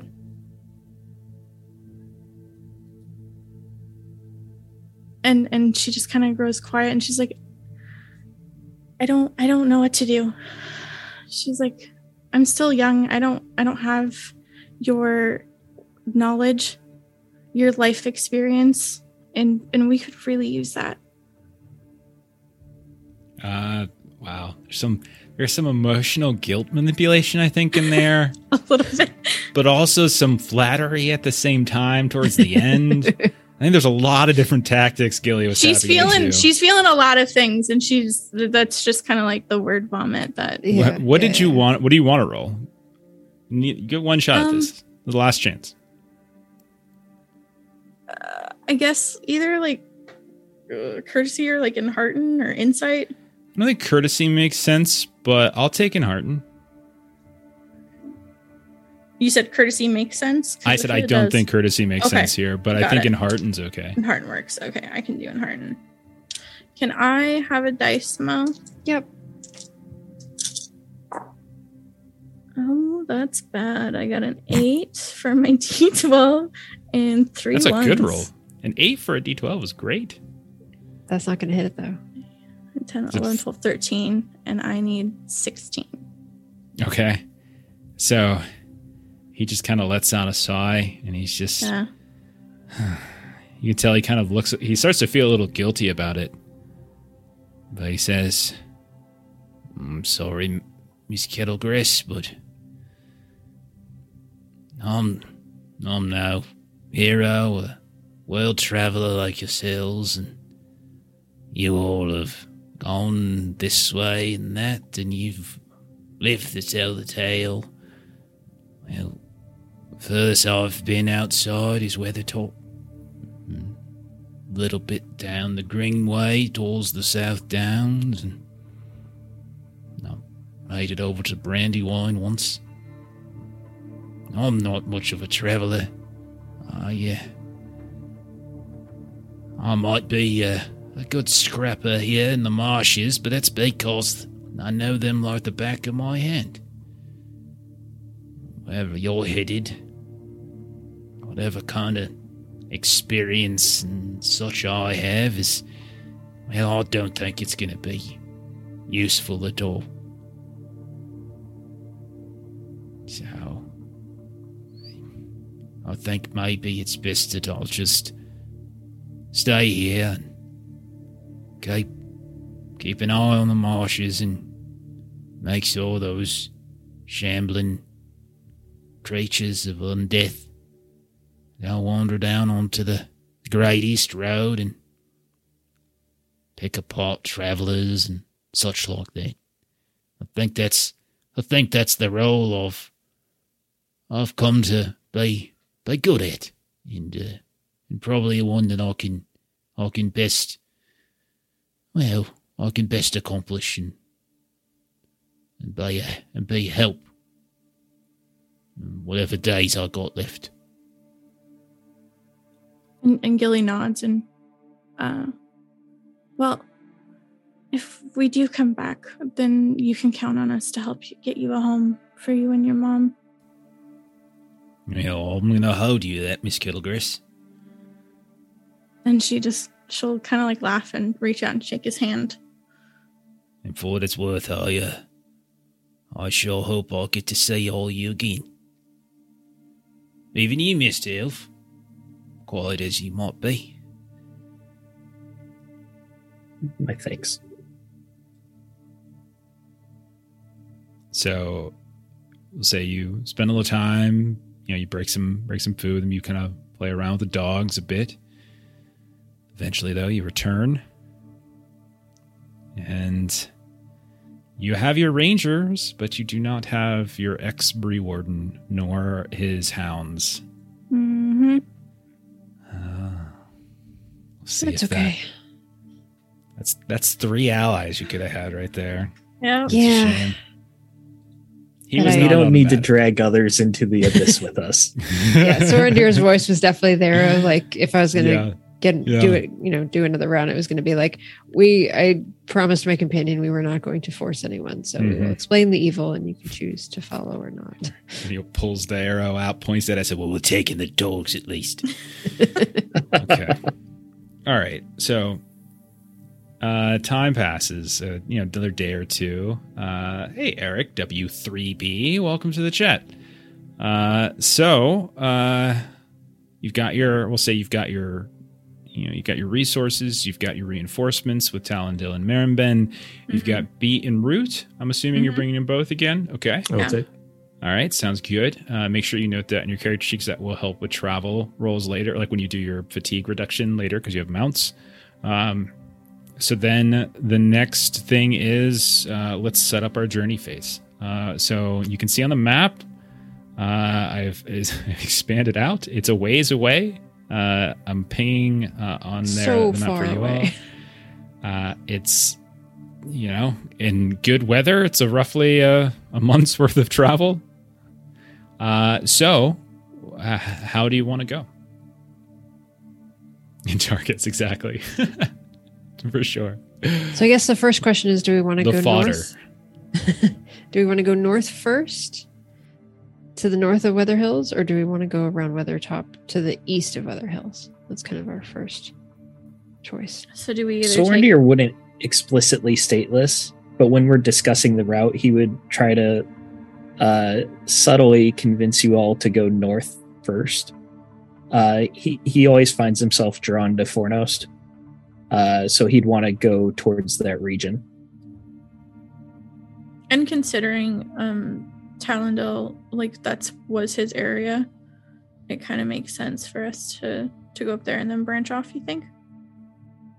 And then basically we can do kind of a diagonal from the north end of the Weather Hills east of Fornost across over essentially to Mount Chrome, or do we want to go a little more middle of Rudour, middle of nowhere? Didn't we run from like a horde of raised things from Fornost? Yes. When you were inside Fornost, and then when you left the city grounds, like the ruins themselves, they didn't follow you past like the grounds, almost as if they were like kind of bound to the ruins. Yeah, I'm not saying we go directly into Fornost. I'm saying like we follow the greenway up, and then the gap in between, we just head on straight over. We are not going like, hey, we should camp in Fornost tonight. I left some unfinished business. Yeah, exactly. Let's do it. Jeff, can you ping on the map, if you wouldn't mind, where Nadil? Sure. I actually put a little marker for it. Thank you, Ashley. Okay. Over there. Far to the east. It's not the most efficient path. Okay. But I'm thinking like we branch off here-ish. North end of the like, Weather Hills. Yeah, you're looking for a valley, effectively, between the Weather Hills and the North Downs. Yeah, exactly. And taking that over into Rudour itself, and then continuing kind of on a northeast bearing until you get to the Angmar area. Yeah. So, okay. You want to draw it, Ashley? Then. I can. Just draw it basically from perfect. Here you go. Oh. Again, it's approximate. We don't have to be too, exact with it. But I kind of get a gist of where you're going. Yeah, looks about right. Long's on it. Yeah, it doesn't look like that path has any impassable terrain. So yeah, try and keep to some tree cover while we can, and then to those horrible. Yeah, so the way I interpret it is with trees is like if they're drawn on the map, I consider it like a proper forest, and like it's thick. If they're not drawn on the map, doesn't mean there's no trees. It just means it's scattered, or it's wilderness and small copses of stuff here and there. That's kind of how I interpret it. Whatever I need to make the moment cool. If I want a freaking handful of trees there, then damn it, there's a handful of trees. Hell yeah! All right, then let's do assignment of roles. We've done this before. What are we doing this time? Last time it was Riniel as guide took over. Sorendir nearly died. Hunter was Sorendir. Lookout was Gilly, and Scout was Floy. How are we doing now? I'm okay with keeping that formation. Okay. Floy has. You're going to keep eating roots and berries. That is true. You guys did not get a whole lot of protein. He was hunting the infamous tofu plant. I'll find it one day. A 6-pointer. Yeah, here are some happy little trees. And then here are the trees that are moving. Why are those trees moving? Gotta work on my Ent voice. Okay, so we're cool keeping the roll? All right? I think so, yeah. So you say your final goodbyes. Gilly, you have an emotional, tearful goodbye with your family once more. Your mother tries to talk you out of it.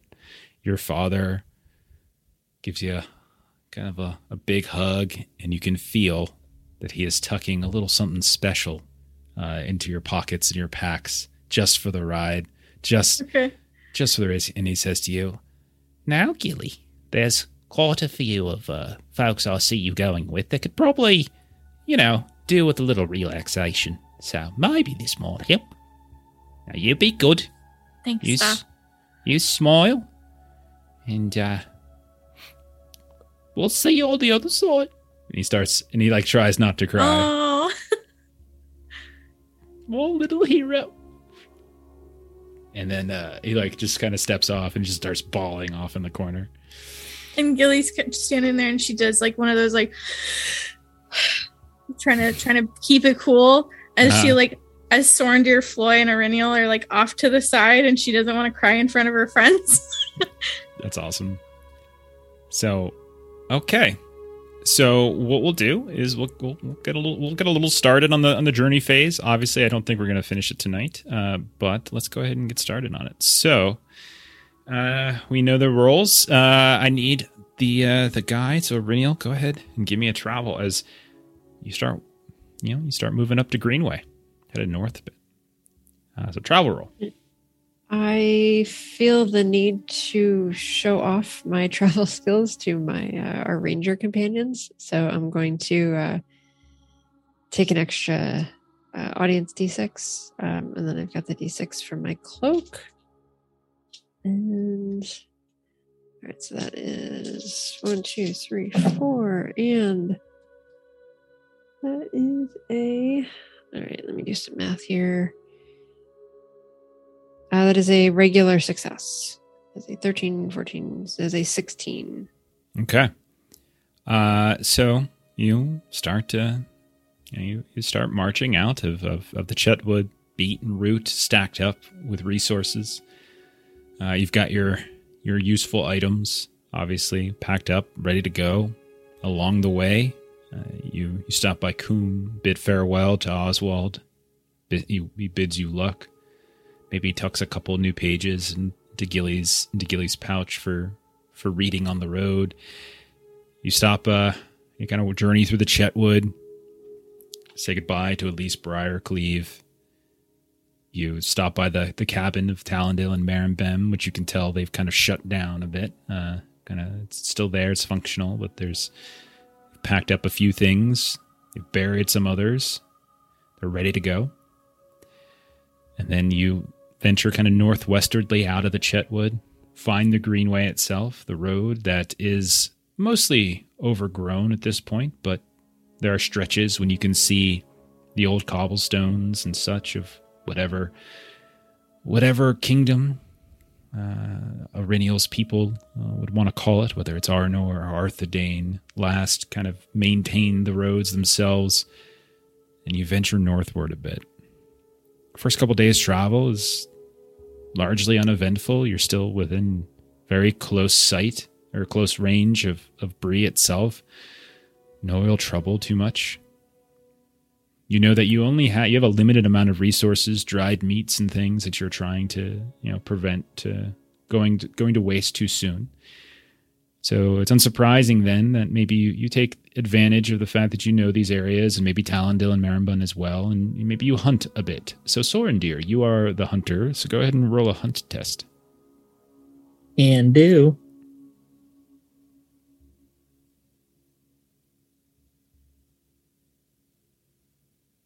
I needed a 14, and I got an 8. Oh my gosh. That was with the D12 and 2 pips. Okay. So as you head out, and we'll say if you see that kind of small forest just to the north of Chetwood there, we'll probably say that just northwest of that is likely where your first encounter of note occurs. And Sorendir, you venture off the road a ways. You're looking for anything that doesn't require you to slaughter an animal. You're looking for berries. You're looking for anything that maybe old, wild grown like tomatoes or vegetables that just so happen to be left over. Or maybe a homestead that long since has gone to ruin, but their garden still still manages to sort of persevere. And you all realize that one night, as you were sitting around the fire, talking with Marimbun and Talendale, and they're kind of telling you what's kind of befallen these last year or so, and you're maybe doing some practice, Gilly, or reading through your notes, you realize, actually, that Sorendir is not amongst you.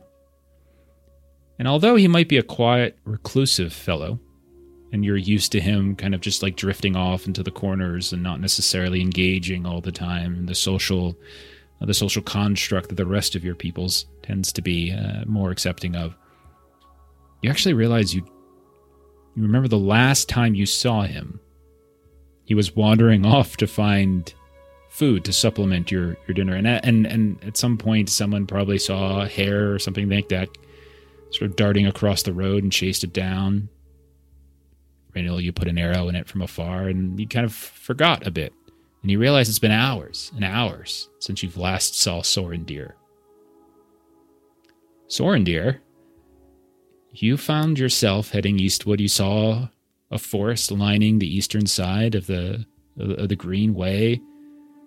The Greenway itself at this point is at the kind of a crest of a very large hill that kind of flattens out for a ways, and you descend down into the forest and you wander about. You find this thicket, this brush. You hear the sounds of birds flying around. You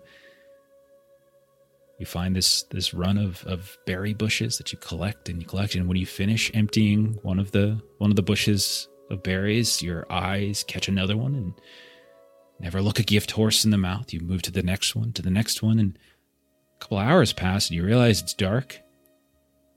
You can't remember exactly how long you've been gone, and more than that, this forest is unfamiliar to you, and you do not recall which way the road is in your party. Yeah, so Sorendir has the direction of a wounded bumblebee. He knows that you're not supposed to keep going left or right. Like, you have to just pick a direction and go. So I think he's just gonna try and figure out what he thinks is like northish and just start going that way. Okay. Sure. So you start. So yeah, go ahead and just roll and explore. All right. I got a. So correct me if I'm wrong, but 11 is Sauron, is it not? It is indeed. So I got a Sauron. Okay. Otherwise, it was just a 6. Okay. You start heading northward. At least you think it's northward. You suddenly see rays of moonlight beginning to creep down through the branches overhead. You see that along the path northward, you see a few more berry bushes. And again, well, might as well. We're here. It won't take that much longer. And you start plucking them. And then suddenly you realize there's something kind of crawling over top of you. And you see you've managed to disturb what looks like some kind of cluster of spiders once more. And they just begin crawling over top of you. And you panic. You stir. You drop the berries on the ground. That slip and slide and kind of fall down. And you realize after an embarrassing few moments that when you gain control of yourself, that you've smashed basically all of the berries that you had collected. You've fallen onto your pack. You kind of hold the pack up. You can see the kind of the purplish goo begin to seep through the fabric. And worse than that, you notice that the spiders were harmless.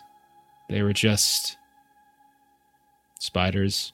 Nothing poisonous about them whatsoever. In fact, just part of the everyday cycle of nature out here in the woods. But fortunately, no one was around to see this happen, at least. So I'm definitely embarrassed about smashing all the berries, but I tell myself that the reaction was proportionate, and that if those had been bad spiders, it was worth the loss of the berries. I'll do my best to salvage what I can and to try and clean out my pack as well. Absolutely.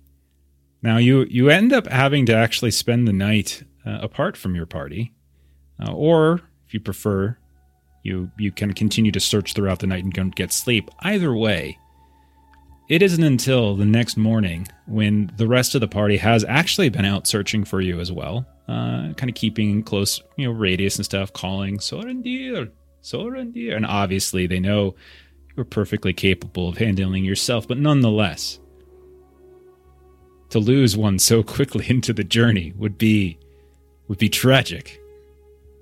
With the morning Chat sun is correct. Marimbem is facepalming at this. But you return and you all meet up again in the middle of the morning. The cloud cover is something intense. Like you can barely see the sun. But eventually Sorendir comes back. You see at first maybe those of you who are keen-eyed, almost looks like he's got some wounds, like he's been bleeding, but then you realize no, that's not blood. Looks like stains. But you all nonetheless have had a difficult night right off the bat, just a few days into your journey. Separated. All of you go ahead and take one fatigue. Except for Iriniel. The one-word explanation that Sorendir would give would just be spiders. Oh, and then he won't speak of it anymore. All right. So, you're right. I think definitely Marin Ben Zorro is just leans over towards Iriniel and Gilly and Floy and says, I thought elves were serene and graceful. He's not your average elf.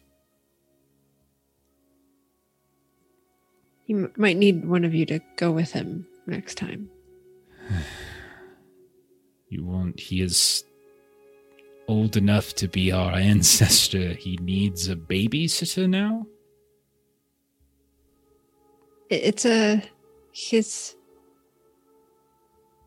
I've spent most of our traveling time as the hunter, but I have since taken up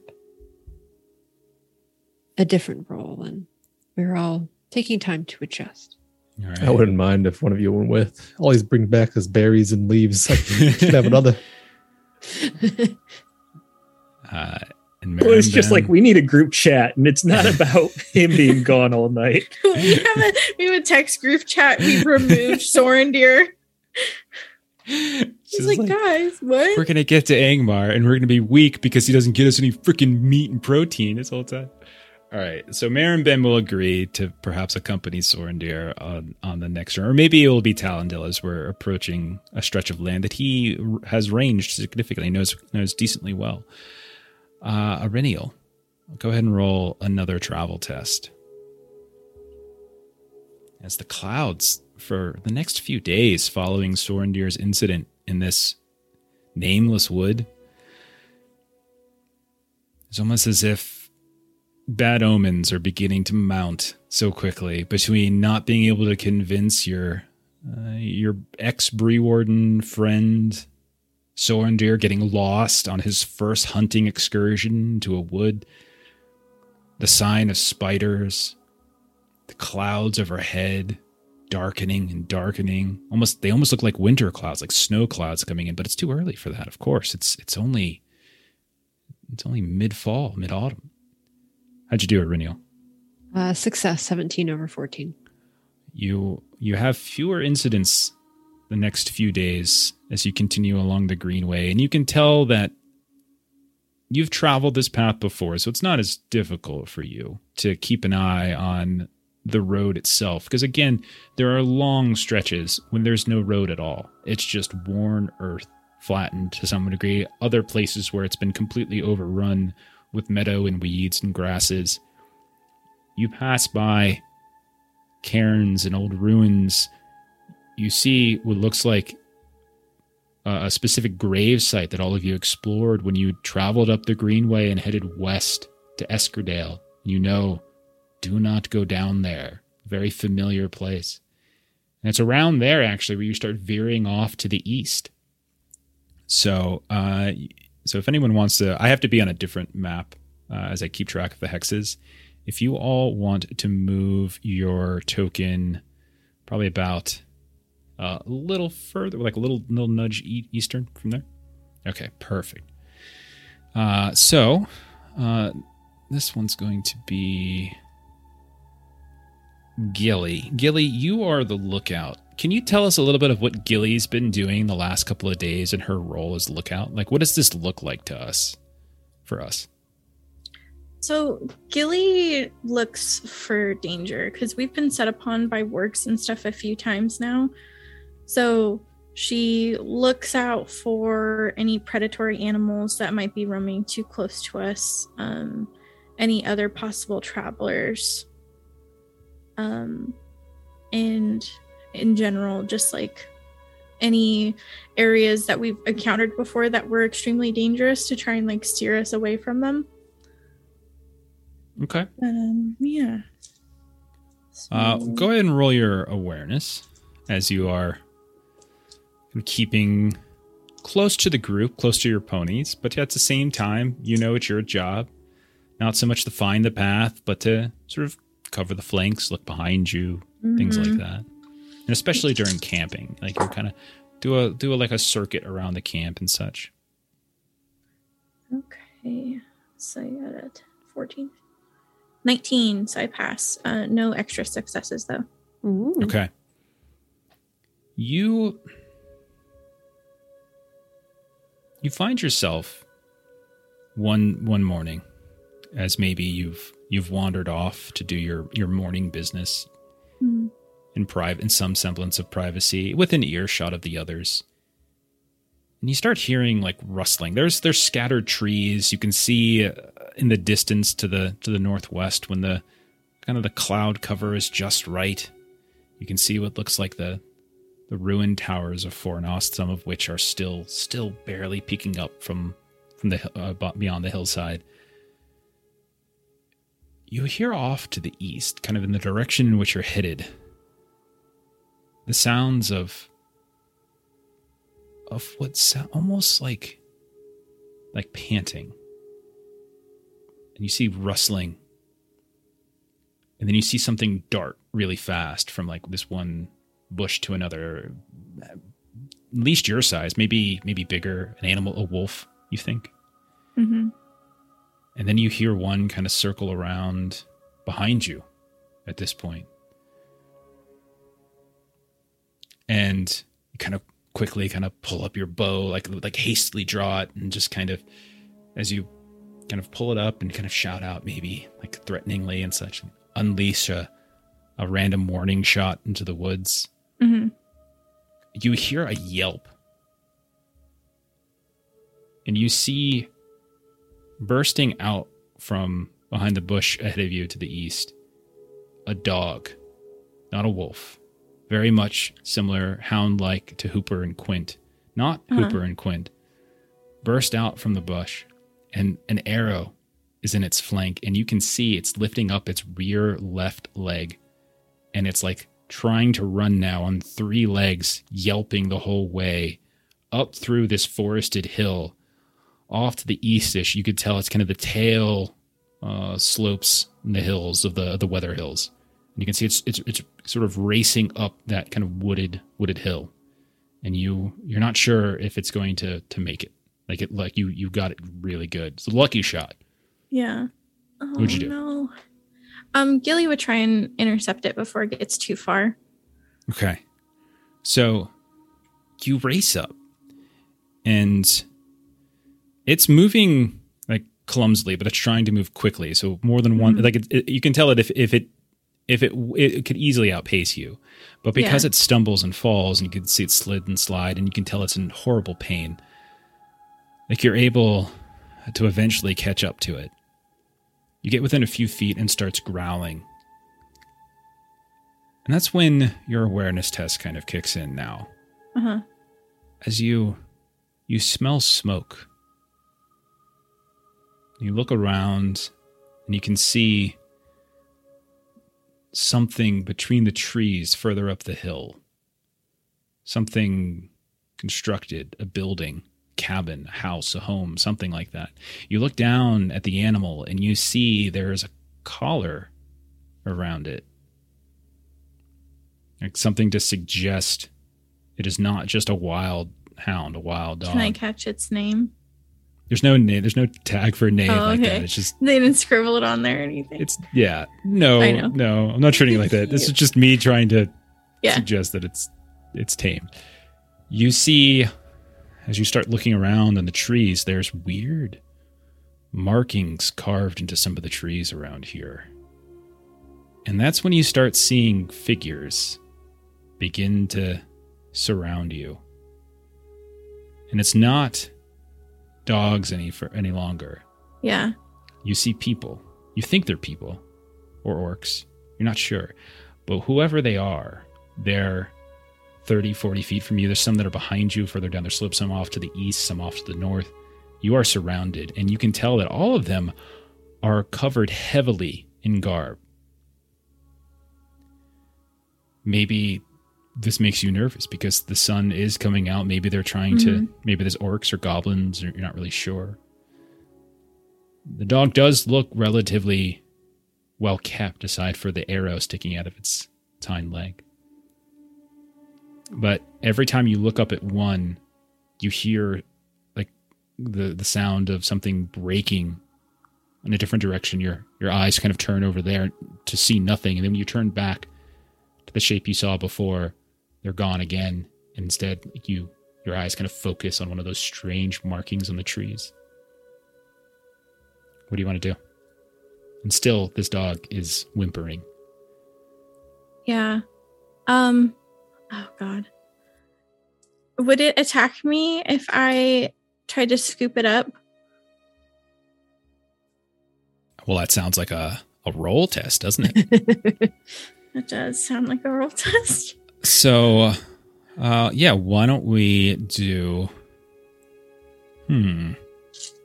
Maybe like an insight to see if you can calm it or kind of get a feel for its demeanor as you reach for it. Okay. And react accordingly.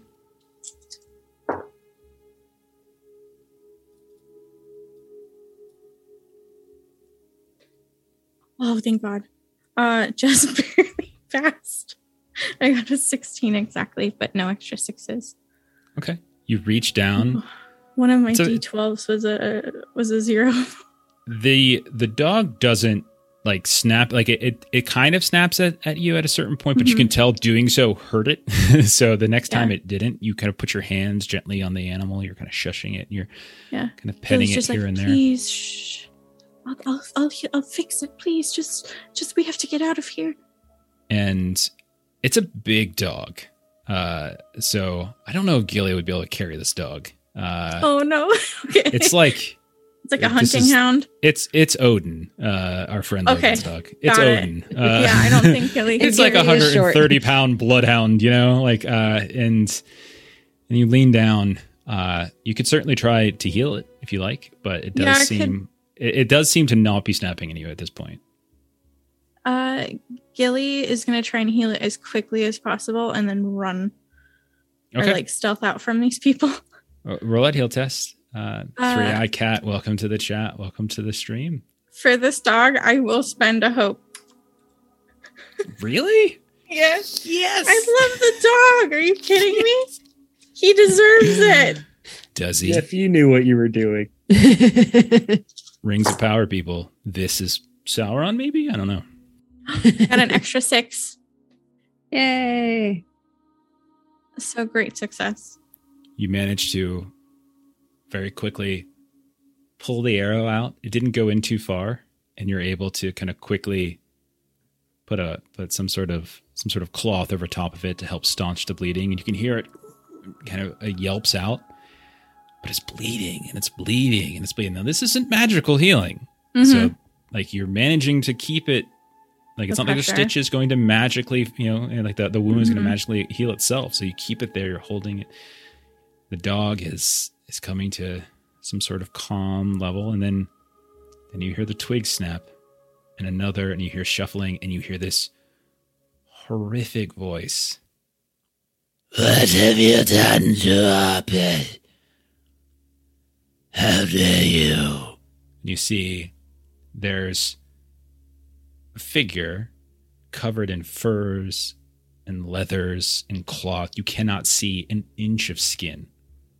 All you can see are these eyes that are dark with like bloodshot where the sclera is. Like you don't even really see white. Everything's completely covered. Looking at them, they aren't just covered in cloth, but you can tell that like a lot of the cloth is stained, like browns and reds. And they're holding what looks like a short sword up in your direction. And then you can see 2 more kind of step out, starting to flank you. And now you're surrounded by 3 of them. How dare you kill We'll show you. He's not dead. He's not dead. I'm healing him. You come here and harm that which is dear to us. We will harm that which is dear to you. Yes. If you harm me now, he will die, and I'm so sorry. And you think you're the only one that could heal this one. You think we are without capability. We do not live here because we are incapable. We live here because those like you have thrown us out. We can care for ourselves, little one. We don't need your help, and neither does our dog. They start to get closer. And at that point, Gilly does the whistle that she does for the group, and she's like, It's too late for them. They can't get here in time. We're watching them as well. And you can see as they get closer, they're like, you can tell what it looks like when someone walks and they're in pain. And this person is in pain. And as they step forward, they're wincing and they're trying to keep their voice from breaking. Can I help you as well? Your healers would not help us. They sent us away so as not to infect the others. Why would we accept your help now? Who that you would sent harm you away? The people of the Bree lands. We were sent out. We are too sick and feeble.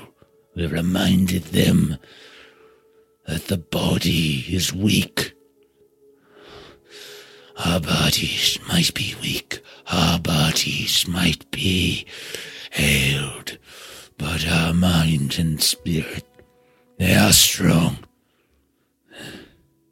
No one deserves to be treated as such. They're breathing so heavily. Uh-huh. And you notice as they're actually roll. Well, you rolled your awareness test. We'll carry that over. Don't worry about it. You can see as they're talking, they have some sort of, again, they have a face covering, and you see the stains are growing and they're getting wet and they're starting to spread. Please, you're hurting yourself worse. Roll a courtesy. And you're going to roll this with, unfortunately, it's going to be a -2D. One for who they are and where you're from, and one because you shot their dog. Yeah. Yeah. Would you like one audience? Yeah. Please. Please.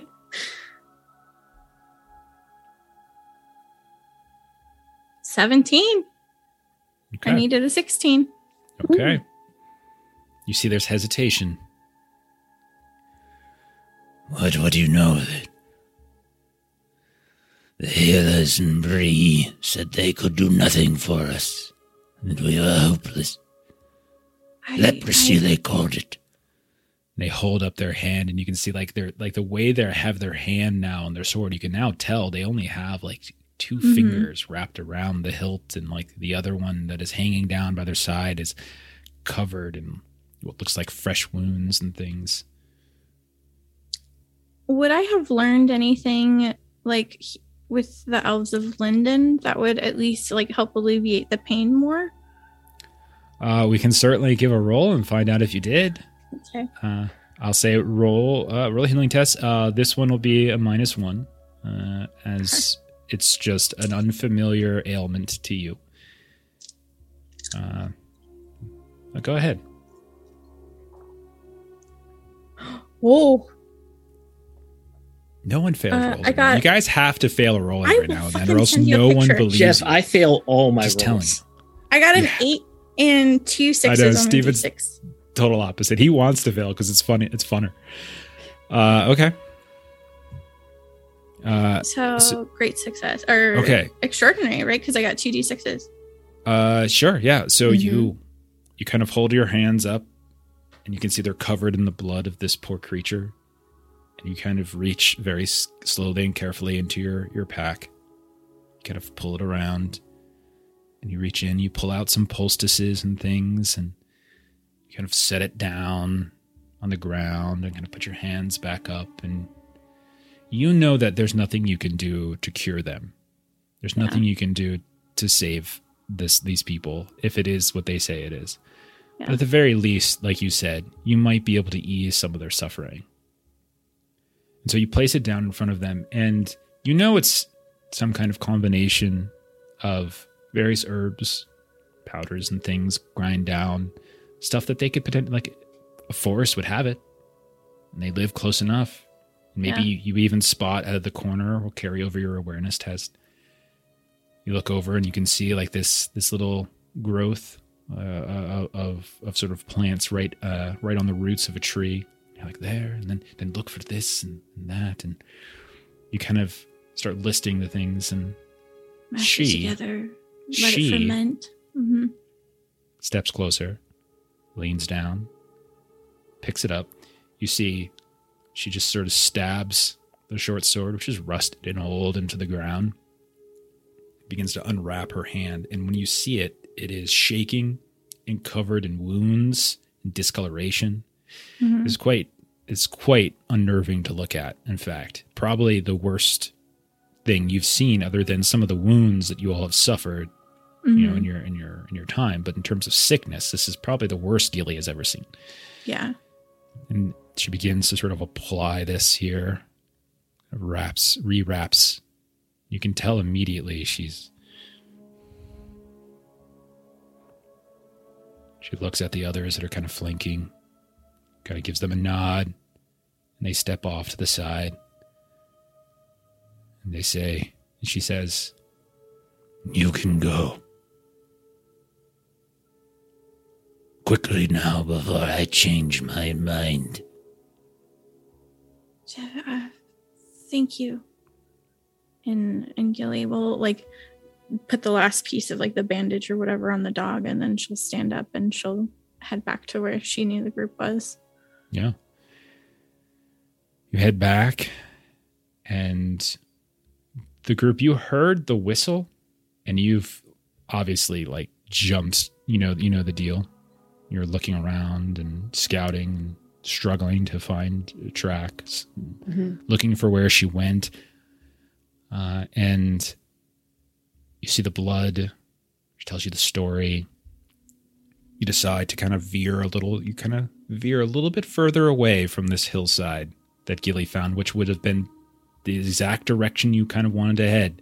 Mm-hmm. So you take a slightly longer route around, which will add some extra fatigue to you all, as you can go ahead and take 2 fatigue from that.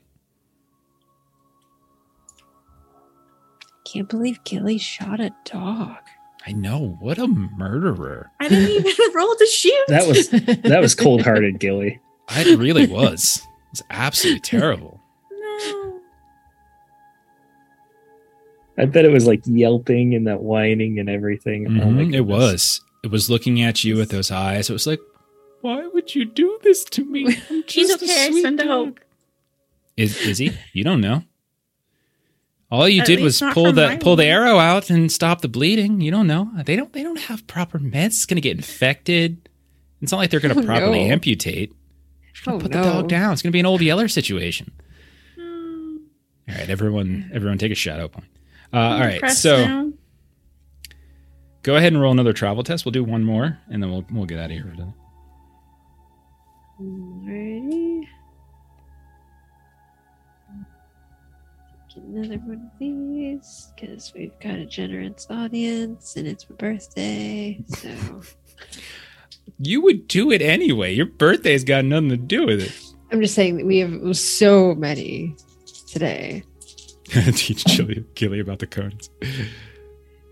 All right. So that is a success. No additional successes. Okay. Oops, wrong button. Okay. And then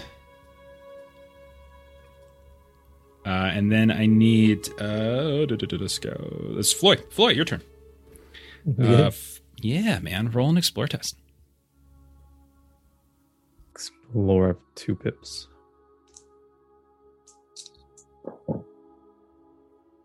16 pass. 1 success. So, originally you spend some time trying to find a slightly better route, but still kind of keep yourselves easternly. As you veer northward a bit, you can see in the distance as the sun comes up the next day what looks like a very small grouping of these crude-looking homes off on the hill. That is the last day of sun that you all get for the next 3 days. As the cloud cover becomes almost oppressive as you start weaving between the hills, the kind of the tail end of the Weather Hills, the North Downs. It's beautiful country. However, the weather itself is becoming more and more difficult. Floy, you're often kind of working with Iriniel to try to find these routes that might get you sort of a more or a kinder path, not as much elevation change. You can hear, like, even already Talendil is kind of wincing every now and then as it's taking him a little extra time in the morning as you're getting more north and it's getting colder. The bones are beginning to feel a little bit more on edge. And as you weave through this valley, not only do the clouds above become like this oppressive dark gray storms, but it never rains. There is this heavy rolling mist and fog that sweeps in, extraordinarily thick, white, and it never abates. The sun doesn't come out to burn it away. And Floy and Iriniel, you are struggling to find any path forward. You feel the ground kind of sink here and there beneath your feet. You're wondering, are we traveling the right direction? You look for any sort of signs. At a certain point, Floy, as you're taking the lead, at one point thinking you find this path, you put your foot down as you've been traveling across this sort of, I would say, grassless terrain. It felt more like rock, almost flat in some ways. And you can't quite see it all that well as like this, almost like dry ice just starts wafting around. That's how thick and white this becomes. And then you go to put your next foot down. And you're too slow to react as there's nothing there. And suddenly, Iriniel, just from a few feet away, you hear Floyd just go, ah! And then there's a long gap between you hear the smash of Floy as he has wandered literally off a cliff. Oh, no. Floy, how'd you do on your roll? It was just a pass. 1 success. Okay. Fate is with you, perhaps. As you land kind of on this sort of downslope at the bottom of this cliff, you have your armor on, the mithril is there to protect you. And you smash and you roll and you come to a stop, you bang your head, and you kind of feel a little bit of blood coming down from your forehead, but when you reach up, it's small, and you are not wounded. But the rest of you are struggling to find a way down to help him. All of you didn't gain 2 fatigue. Eventually, you come together and you kind of continue on this path. A whole day of trying to find this switchback path to go and reach where Floy is. Otherwise, you're separating and someone's having to backtrack for an extraordinarily long way. And as you kind of continue to, like, after you've fallen off that cliff, you start to ascend and ascend again, almost as if you're going up and down and up and down. And as you get to the top of a hilltop, you look off in the distance and you can finally see something Because otherwise it's just been that fog cover everywhere. All of you see, with just a hint of light coming from the west still as the sun's going down, what looks like a castle. It's has to be a few miles out. Like, you might be able to reach it the next day. Next day comes. Fog is still here. You travel up and down, up and down. All the while, there's that castle. And no matter how many hills you crest or how many valleys you descend, there's that castle. Never getting closer, never getting further. The fog, the mist, never dissipating. And then all of you are starting to feel the weight of the moisture of the fog. Your packs and your limbs are growing heavier. Your boots are sinking into the earth as you get into the gullies, the valleys once more. You start to hear your mounts braying and crying from nerves. Talendil as well, though you can tell he's trying to keep it in. But one morning, after 3 days of this, you look up. The sun is shining.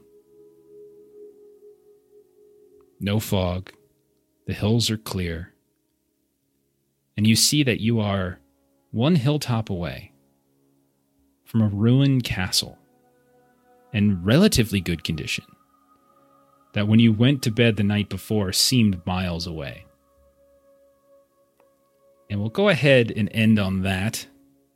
And we'll pick up there next time. I want to explore the castle. I know I you know. do. It's called a cliffhanger. That's what Floyd Already was went over doing. that, Yeah, that's what Floyd did. That's not a Yeah, cliffhanger. perfect. You just fell. But no, we're ending a little earlier as it is Melissa's birthday. We're going to go grab some dinner and everything. So, but yeah. All right. I love doing journeys. Yeah, except when now we're like double stepping every single step in the fog in case we all go falling off cliffs. Yeah, it's been rough. I mean, he got terrible misfortune. So again, to peel the curtain back, so on the GM map of Eriador, it's a hex map. And each of the hexes are colored a specific thing to determine what kind of land they are. And that determines whether event rolls are rolled normally, ill-favored, or favored. And the last two you've been in have been ill-favored, which is why Gilly had such a horrible situation and why Floyd had such a horrible situation. Funnily enough, Sorendir, yours was yours actually was favored, and I rolled terrible misfortune and shortcut. It's just you failed your roll, so it was just you couldn't get the shortcut. Didn't have a chance. Didn't have a chance. You would have cut a day off your journey if you would have passed. I guess it's a good thing we have Lady Artolos as our patron. Well, she's good for shadow issues. Stuff. Yeah, which you haven't actually had a face yet on these, but it will happen at some point, I'm sure, as we have a long way to go. Coming. Yeah, you're about a third Once of the we way get there. closer. All right, let's do some close and plugs, and then we'll get out of here. We'll start with our good friend Steven. Steven has been kind enough to volunteer to run a game for us on our channel. Steven, tell us about this game. Yes, so Haunted West, Tuesdays, 7 p.m. Pacific time. That's 9 p.m. Central. It is a horror Western game. Plays out similar to Call of Cthulhu. Got some familiar faces here. Ashley and Jeff are in there. Melissa might even show up at some point. We'll see. I might have to kill a player to get her in. Jeff, sorry. It's going to be you. It's a great game. Not having a producer.